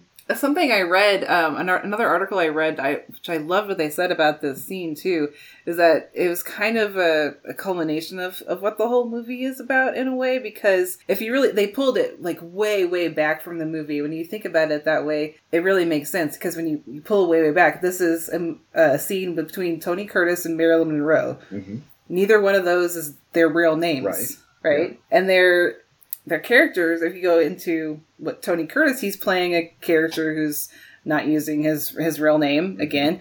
And also the character within the character is not using his real name because he supposedly does not want people to know that he's this millionaire. Right. And then you have Sugar, who is, her original name was Sugar Kowalski, now becoming Sugar Cane. And now she's also pretending to be, like a debutante to get with this guy. So it's all about, like, you can change yourself, and they're like deceiving people, but not in any kind of malicious way. They're changing themselves to what they think society wants them to be, and you can try on all these different personalities to see which one works for you and what makes you happy. Yeah. And that's kind of what the guys are doing, and especially Jerry is doing in the movie. Yeah, definitely. So I love that, because I never thought of that before. I was like, wow, that's going like deep in on that scene when you think about that. It goes into, there's the part where it's, the last sequence of Boogie Nights. Trust me, this is going to relate, because on the commentary, Paul Thomas Anderson says, this is Mark Wahlberg playing playing the I can't remember the guy's real name. Playing Dirk Diggler, playing this other character that they have created for him, playing Robert De Niro, playing Marlon Brando, or playing his character Jake LaMotta, who's also in that movie is also imitating Marlon Brando playing his character in On the Waterfront. It was just like this layers upon layer upon layer upon layer of identity that is just like so much so that it's like meaningless. You know, that's what I'm putting it. That's exactly what this is. That's exactly what this movie is in a way too. Yeah, I mean, I love that. Yeah, it's really, really something. So, and I when it's like, oh, let's rush back to the hotel and ask. This is the best Tony Curtis part. Yeah. He is so funny in this. Yeah, so Daphne recognizes Joe as playing Junior, gets Sugar to. He's kind of being a bad friend in a way. He's not really being the wingman. Because he's trying to expose it. Well, because he's which is still a good thing smitten. because I think he's still smitten with Sugar. Don't you think that Jerry is still smitten with Sugar, even though in a different way, maybe? Yeah, man, it's so tough because you have this sort of fluidity between him as Daphne and him as Jerry happening in this moment to me. I think at this point, maybe he's more protective of her because now they're like best friends. Yeah, that's a good point. And it's also a great thing for Sugar that she immediately accepts them, even though the other people, when you notice when they first kind of meet Daphne and Josephine, they're like, there's something a little off about these girls. Sugar immediately accepts them and is like, thinks of them as one of the girls and is super sweet about it. So yeah, I think Daphne definitely is, they're like besties now, and she's looking out for her. Yeah, I think so. So they run up to the hotel room trying to catch Joe in the act of not being who he says he is, like twice over, basically, as we talked about. There's all these layers. And yeah, this is like, I think this is one of the best parts is when he's in the bathtub and they have a little talk about the guy that she's met. But yeah, the best part is when he just like gets up out of the bathtub and he's like fully clothed in his yachting clothes, and just the look on his face is hilarious. And I love that. And I love that. And where did you get that phony accent? Nobody talks like that. I love that part because, I mean, obviously that's a jab at Cary Grant, who wouldn't have been around in 1929 or not known in 1929, but was certainly known in 1959 as the biggest frickin' star in the world. Oh, it's just so funny. I don't know why I love that shot of him so much. Just kidding. He's just underneath all the bubbles, and he's talking to Sugar, and like just him standing up. He looks so pissed at Jerry. Almost. It's this hilarious. Just dawned on me. It's almost evocative of Diabolique. Of him getting out of the tub. That's exactly that's what I was thinking of. Oh man! I was like, this is just the comedy version. Yeah, it's the comedy version of it because all the bubbles and everything. It's just so good. And now I can't remember what happens. Well, after that is when we have the double date going on. We have the Osgood and Daphne together doing the tango, and then we go over to the yes, because Osgood has invited Daphne to go on his yacht, and then Sugar and Junior go over to the yacht instead, and Daphne stays there with him, so that Sugar and Junior can have their time. There's this line that I wrote down, where they get in the motorboat and he can only figure out how to drive it backwards, and she says, "It's not how long it takes. It's who's taking you." And I was like, paging Dr. Freud. Paging Dr. Freud. Okay, so it's just like, this whole movie is so clearly about sex in so many different forms, Sure. And so, whether it's identity or all sorts of things, along the way. And so when they get on the yacht and they're looking, and he's opening up all the doors and we have lots of closet space and all this stuff, and they finally find because he's never been on this yacht before. Yeah, he's pretending that it's his. Oh, that's right. On Thursdays they serve drinks in the small salon. The little ruse that he plays in these scenes, though, That kind of rubs me weird. It's weird. It's like where he's just like, you don't have to worry about him taking advantage of her because he hasn't felt attraction to a woman since. Yeah, he can't feel attraction, and he just uses it to because he still kind of thinks that she's kind of dumb. Yeah. I think. Yeah. In the scene, which is not very respectful at all. He's still being kind of a dick in a way, but yeah, he's saying those things basically to make her put the moves on him and kiss him in that scene. Which I don't know. That doesn't really work. No, I don't love that part either. I don't love that. I wish there was a little bit more. I mean, granted, it's a little bit more of just this deception going on. It makes the Tony Curtis character really hard to like. It does. You know, especially because, but by the time he gets to the end, I mean, it's just all of a sudden they're just together, you know, and like there's no big deal here. Even though he's not really been himself in any form, right, and that he's playing in this movie, like they don't know each other. What I do really like though is the Osgood and Daphne stuff. I really, really like that because it keeps doing sort of these whip hands that go back and forth. Those two dancing are the best. Because Daphne starts out like she is not into this at all. She doesn't like him. Then he pinched her in the elevator. What a jerk! Yeah, so she's not into this at all. She's being forced. Then by the end of the night, they show all the chairs have been put up on the tables. They're still there dancing. He's having the band is blindfolded. Why is the band blindfolded? I don't know. It's funny, but it's like I don't get it. But yeah, when it's just the two of them dancing, and you see Jack Lemmon that's got a really good body in this dress, by the way.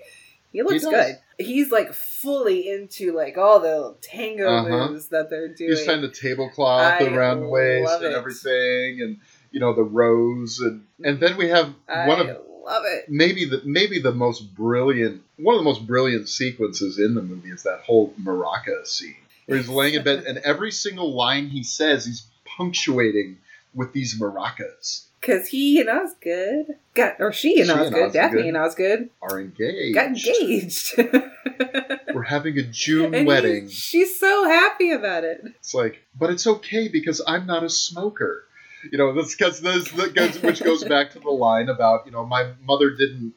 I used to date a woman who was a contortionist and she could smoke with her feet, and it says my mother didn't approve because she doesn't approve of smoking. She doesn't like women who smoke. No, he calls her Mama. Mama, that's right. Mama doesn't approve of women who smoke. And the one part that he just so annoys me is when he's calling and inviting on the yacht. And like every sentence is punctuated with him going,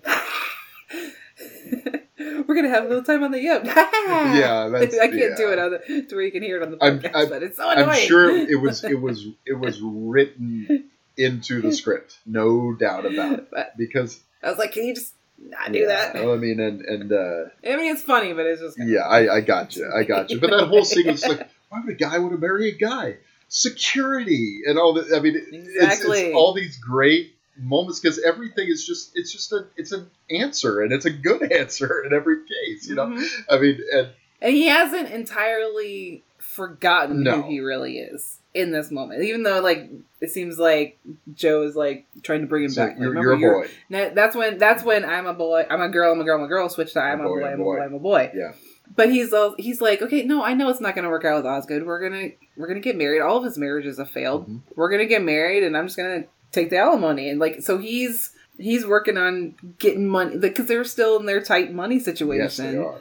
When all this is over. It's like, I'm going to collect the alimony, I'm going to get paid every month, and everything's going to be fine. We'll get a quick annulment. I'm not actually going to marry him. Anyway, it's a great scene. I do love that scene because again, it's another example of him. He's really being himself. He is. In this scene as Daphne. It's just kind of beautiful to watch in a way because he's never... It's never, the cross-dressing thing is never really played that much for jokes. There's a couple of things like with the boobs or whatever, but I don't know how to say this right, but they're disguises that they're using, but it's never, I don't know. It's not the whole joke. You know, it's right. Okay, there you go. Yes, it starts out as the joke, but then it becomes something else. I think as the movie. The fact goes that on. they are cross-dressing is not the joke. Yeah, right. So it's not the only thing. They get into much more deeper things with that.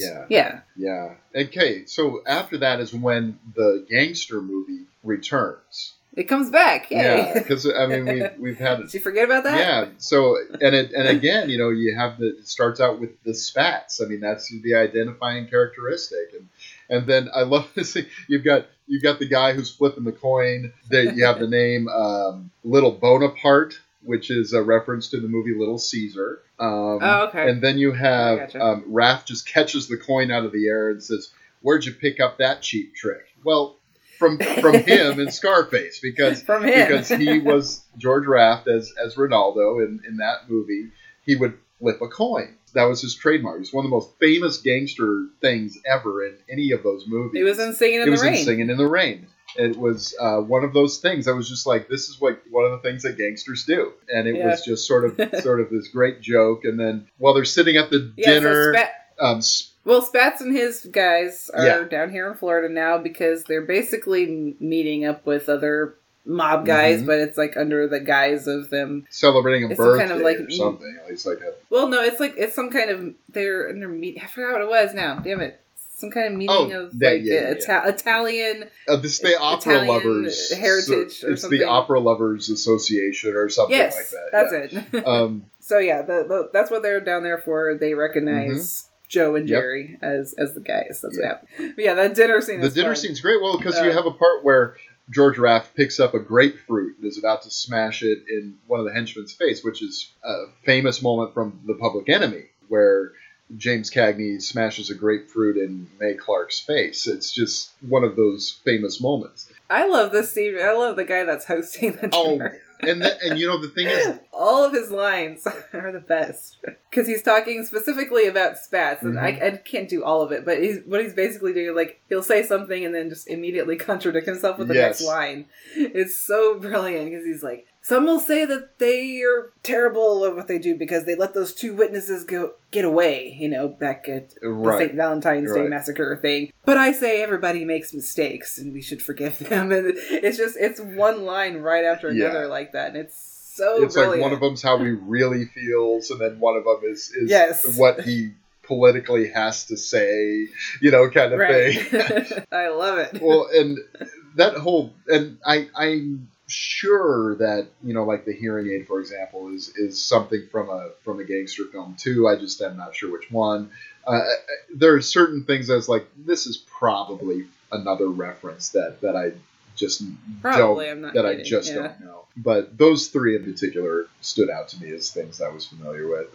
Yeah, this is at the end of like a whole like chase scene, like I said, where Spats and his guys have recognized them, and the elevator up the and table, down. the elevator again, and they're the guys that are running this thing are actually after Spats. Yeah, as we find out, because they say like, "Oh, we hear you got a birthday coming up," and he's like, "My birthday's not for 4 months." Right, yeah. So they have this big birthday cake, obviously, with a guy hiding inside of it. Comes out and kills Spats. Yeah. And so that's kind of the end of their problems there, but I love this song because it's like that whole like last minute rush of like a comedy like caper type thing where he wants to say goodbye to Sugar, so Josephine, like as Junior, right. He's got to call her up and say that, kind of break her heart, basically, and, you know, say that he's been promised to some other woman down in Venezuela, that he's going to marry, and it just crushes Sugar, and it's kind of sad to watch that scene. That's where you see and they're packing up to leave. That's where you see all that, you know, that pain we were talking about that I think was I think was very present in Marilyn Monroe's life. I think, of course, you know. You can see that in a lot of her roles, too. Yeah, and, you know, I mean, there's all this stuff about, you know, she was murdered or what. I don't think so. You know, I really think she took her own life. And it's sad for me to say that, but this was a person who was so deeply, I mean, just clearly depressed. Tormented. Yeah, tormented and depressed person. And, you know, people, I mean, It's a sad, just a tragic story. It really is, and there's no doubt about that. But I mean that you can see the sadness of her in her roles. It's there on screen. People can pretend it wasn't there, but it's there. And you can see it especially in this movie, like we said before, in that song that she sings. I'm Through with Love. It's just... I'm Through with Love. It's just heartbreaking. And she's got a tear. You can feel it in the way that she's singing it, and you can see it on her face, too. She's very good at that in this scene. And Joe, as now dressed up as Josephine, because they're trying to escape the hotel, he wants to say goodbye to Sugar. He goes and he hears her singing this, and this is where he finally realizes what he's done to her, I think. Yeah. And I think it's a good moment, because he watches her sing this whole thing, and he's really like, yeah, I kind of fucked up here, didn't I? And it takes a long time for that character to be likable. Yes. Because honestly, takes him the whole movie. Honestly, I don't particularly like Joe at the beginning of this movie. I don't particularly like him when he's being Junior. It's just that moment that finally melts him, and it just all seems to hit him at once. What Jerry caught on to from the beginning. Yeah, it's taken Joe the whole movie. It's like, I'm this guy. It's just like all of a sudden he realizes I'm the guy. I'm just another one in the cycle. She just doesn't know it yet. But now he's actually seeing what that does to her. And he's finally feeling it. And like I said, I love this scene because he's still dressed up as Josephine and goes up kisses her. Yeah. I love that. So there's basically, like I said, a lesbian kiss in this movie. And as far as anybody else in the scene knows. Is that where we get another beanstalk? I can't remember. Sweet Sue yelling beanstalk throughout the whole movie. It's very funny. But she recognizes right away when he kisses her that is, because they had a whole kissing session on the yacht before. She recognizes that it's actually Junior, and goes out and chases after them as they're all running toward Osgood's motorboat to get to his yacht. And then we get to the last scene of the movie with the best line, most famous line ever. Before we get to the most famous line, I think it's important before that when Sugar gets on and he says he admits everything. Oh yeah, he's like I'm a saxophone player. I'm a no good. I'm just another one of these guys. And she's like, but her line is a little weird there, don't you think? It's like, I told you, I'm not very bright, Yeah.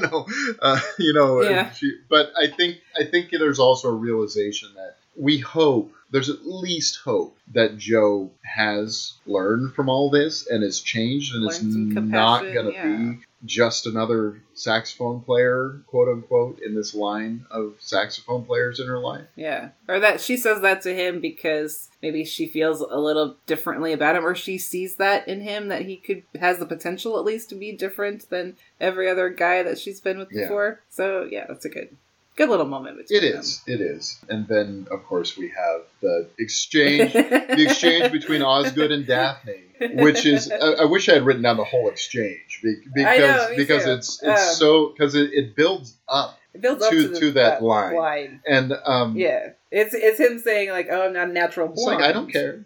And everything she says is, "I don't care." It's like, I'm a smoker. I smoke all the time. That's fine. It's like, and then it says, "I could never have children.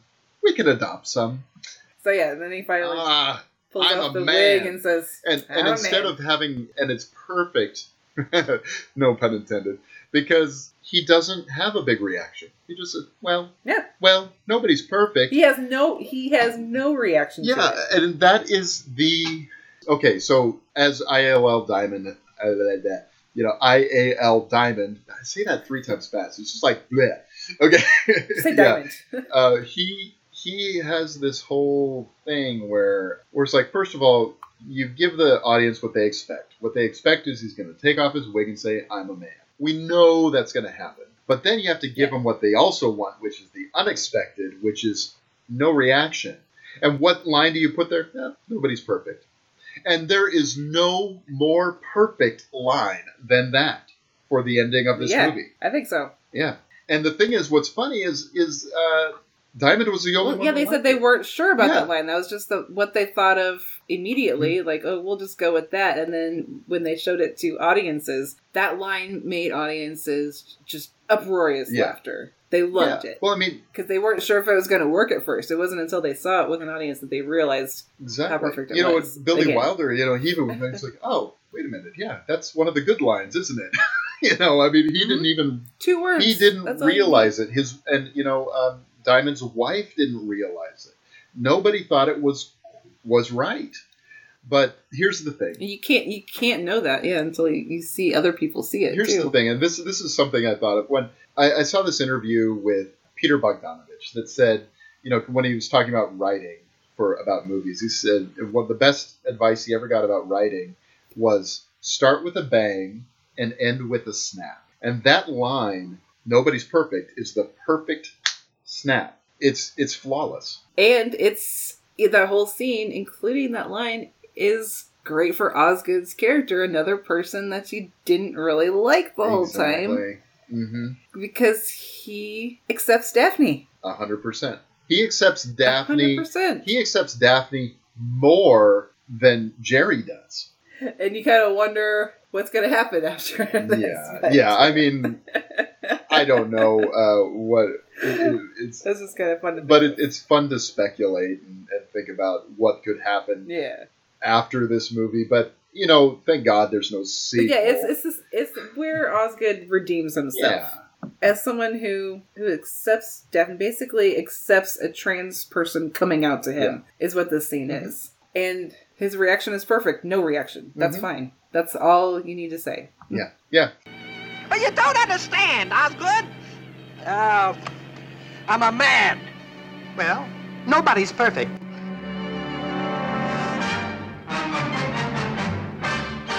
Oh man. I fucking love this movie. I do too. So much. I do too. And I not to short shrift The Hitchhiker, but Some Like It Hot is clearly the greater film. As much as I love, but I'm glad we paired these two anyway, because I don't know. There's something. I mean, it's nothing about them that pairs. I don't think, but somehow works anyway. It always works in Yeah. some way. We make it work. Yeah, Some Like It Hot, absolute classic, been a favorite for years, and watching it now and thinking about it in totally different ways than I had before. I always just liked it because it was hilarious and I love the actors. Now realizing kind of how important it is and how smart it is and what it was doing that was ahead of its time, I appreciate it even more. I mean, those 4 Billy Wilder movies I mentioned, I mean, all 4 of those are essentially, not essentially, they are essential. I mean, if you're going to think of 4 movies like that. Love The Apartment. The Apartment is my personal favorite of the 4 that I mentioned. Well, I know it's hard with it's a hard this choice one, when all 4 of them are as brilliant as they are. But The Apartment, I think, touches me. It's funny, but I think it's also so much. It's so melancholy too, and I think it. The first time I saw, I was like, I would put too much stock in the Oscars as a kid, when I was younger, and I was like, how dare this movie called The Apart win Best Picture over Psycho? That was me at the time, because I revered Hitchcock on a level. I still revere Hitchcock. I think Hitchcock's one of the great directors, of course, but The Apartment as a film, when I finally saw The Apartment, it was like, oh yeah, I get it. This is why. Yeah, and I love Psycho. Psycho was probably a bigger game changer as far as how movies were made and exhibited and all that stuff. But The Apartment is a masterpiece. It is a stone cold masterpiece, and that was the movie that was like opened my mind about Jack Lemmon too, because I had seen Grumpy Old Men, and I had seen the things he had done with Walter Matthau late in his career, things like that, and I thought he was great. I loved Jack Lemmon, but to see him in something like this, and to see him in something like The Apartment, was like, this guy's amazing. Yes, Jack Lemmon is one of the greats, and there's just no doubt. Tony Curtis, I have mixed feelings about, if I'm being honest. I love Janet Leigh too much. And we both love Marilyn Monroe. And Marilyn, yeah. Marilyn shines in this movie.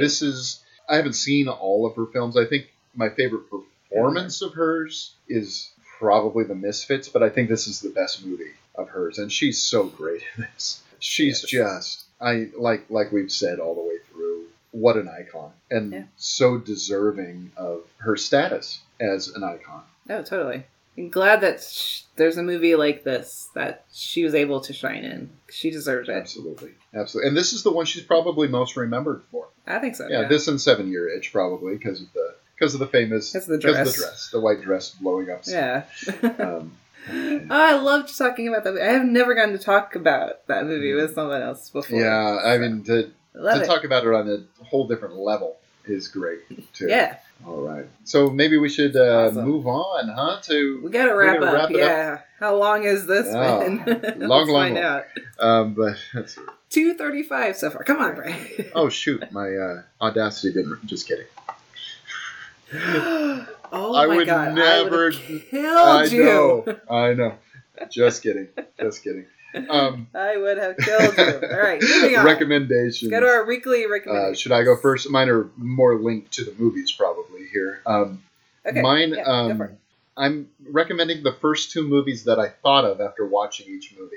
Gotta pay Yeah, so these are both kind of pairings. So with The Hitchhiker, immediately while I was watching The Hitchhiker, the movie Gun Crazy kept coming to mind. Yeah. And I rewatched it the next day, and it's like, man, this movie's so great. And might be coming up on a future episode, so maybe. What makes you say that? I don't know.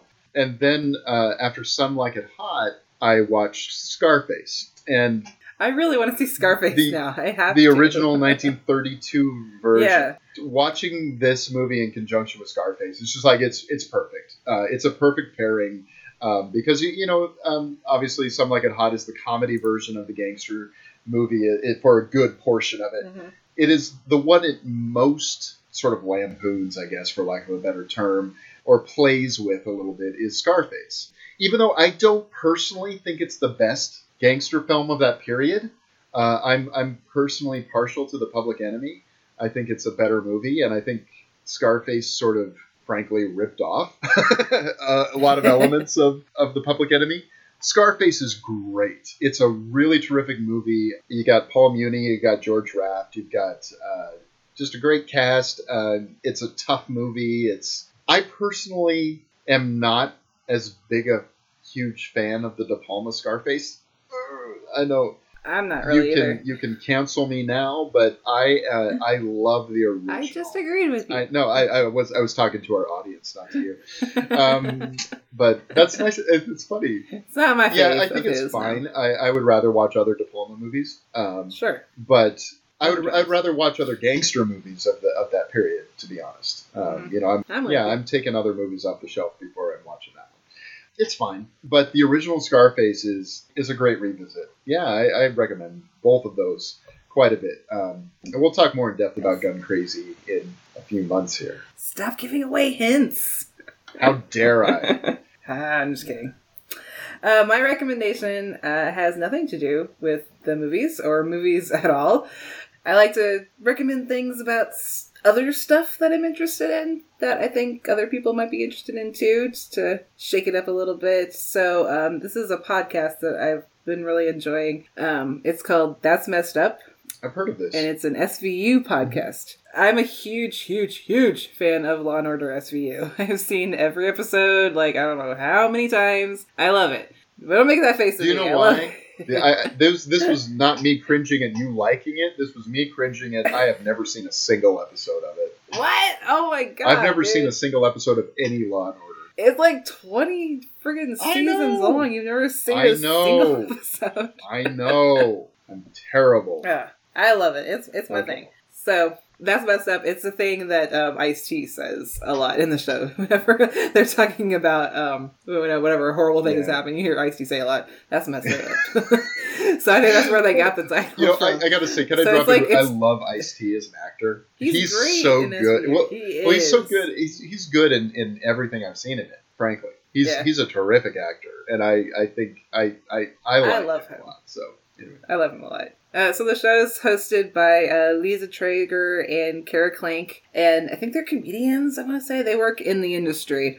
But it's really cool what they do with the show because, SVU has the whole rip from the headlines angle for a lot of the episodes. So what they do is they pick a certain episode. They've gone like all the way back to the beginning. They've done like newer stuff. They're just going all over the place. I love it. They go through, they pick an episode and they just kind of go through the whole plot of what happens. And then they talk about the real life crime that episode was based on. And some of it I didn't even know. So it's been really interesting. And then like it's really cool because the last 10 or 15 minutes of the show they do an interview with an actor that was in the episode. Nice. So it's just such a cool. I was so mad when I heard that. I was like, that's like the freaking perfect idea for a podcast because it's like two of my favorite things, SVU and true crime. Like, I wish I had thought of something like that, one of those kind of shows. And it's really interesting. They're hilarious, and they do a really good job. And I love just the one I just listened to, like one of their newest episodes. Their interview was with Wyclef Jean, who was in an episode. They've interviewed Marcia Gay Harden. Oh, wow. She's a recurring character on the show, and so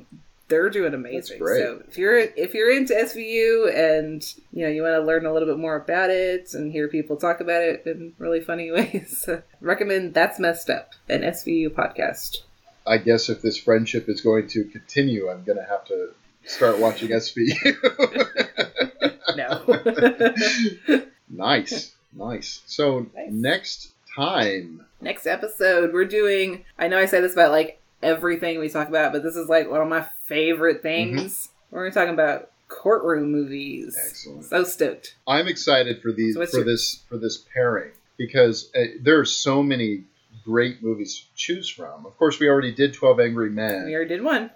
Which, both of these are a little bit different courtroom dramas. Mine is very different. Yeah, and mine is too. And mine is more focused on the lawyer in this situation. I've chosen Sidney Lumet's The Verdict, which is the central performance by Paul Newman in this movie is incredible. And I've been meaning to see this for years. Yeah. It's a great film. Honestly, I've only seen it once, but it struck me so hard that this is a masterpiece in its way.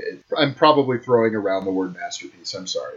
But it's a great film at least, okay? And Sidney Lumet and courtroom dramas go together really well. Because he made a few. Mm-hmm. He made this, he made, of course, 12 Angry Men, which is a masterpiece, without a doubt.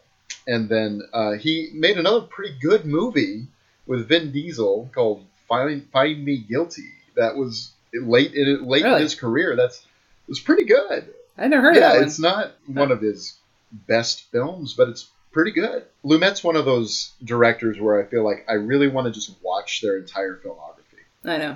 Because I've been catching up a lot on his stuff. And he's amazing. You got the so diverse. You got the Wiz in there as well, but you also have such great movies like another one we're going to be talking about coming up soon. Did you forget? What? Another one we're going to be talking about soon. Oh, yeah. It might be the same time we talk about the other movie I mentioned. Crazy. Yeah, that's right. Yeah. I thought Come at on, first Brian. I thought you were talking about what we're talking about, the Wiz. What?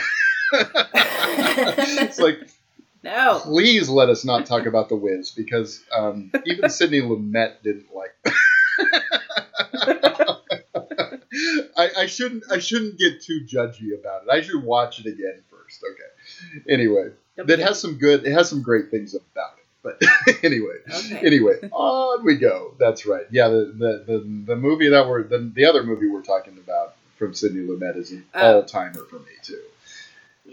Anyway, that's me. What's your? We're gonna keep it in 1959, which I didn't realize at first. With my pick, we're gonna do Otto Preminger's Anatomy of a Murder. Excellent. So fascinated with this movie. It's super long. It is long. It's super detailed and intense, and I'm just fascinated with it every time I watch it. We're talking Otto Preminger again. We're talking James Stewart, Lee Remick, Ben Gazzara, George C. Scott, in probably one of the best courtroom.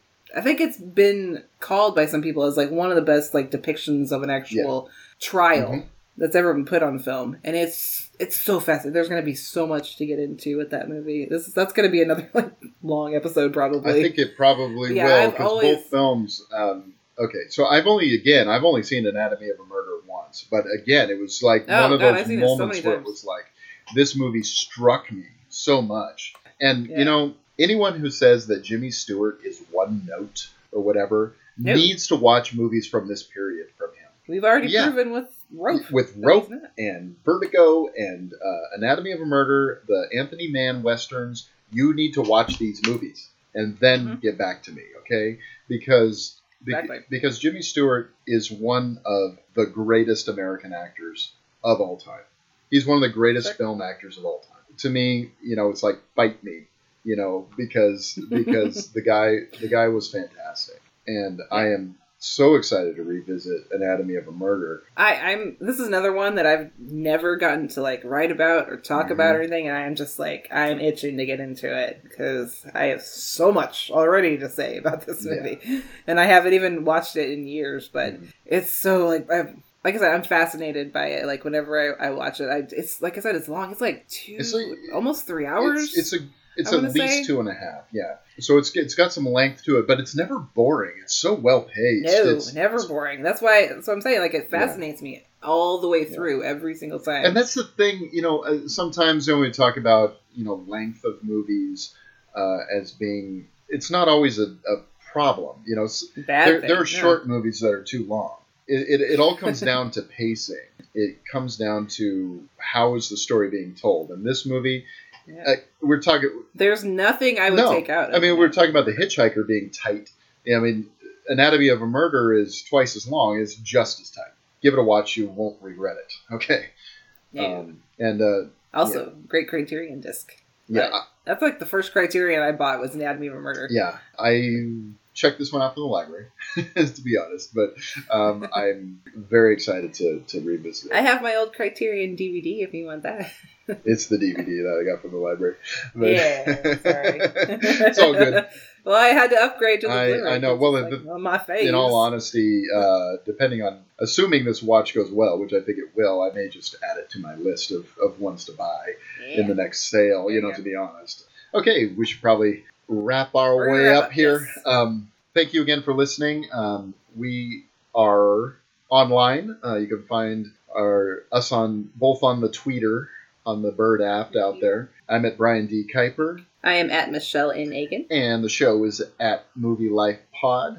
Give us a follow there. And give us a rate and review on Apple Podcasts or wherever you listen to your podcasts. That's super helpful and nice. Yeah, we've gotten some terrific reviews lately. And we're really grateful to everyone who has said some nice things or hit that 5-star button. We love you guys. We have some great fans that we were talking about before. There's like some people that have been really awesome to us, and we love you guys. Yeah, we do. We do. You know who you are. Thank you so much for the support and the continuing to shout us out and all those sorts of things and spread the word about the show. And we're gaining a little bit of audience here. It's been slowly but surely. Yeah, we're getting there. So it's been very exciting, and we're really grateful to everybody. Okay. Yep. All right. So I guess we'll see you next time. Sure will. Bye.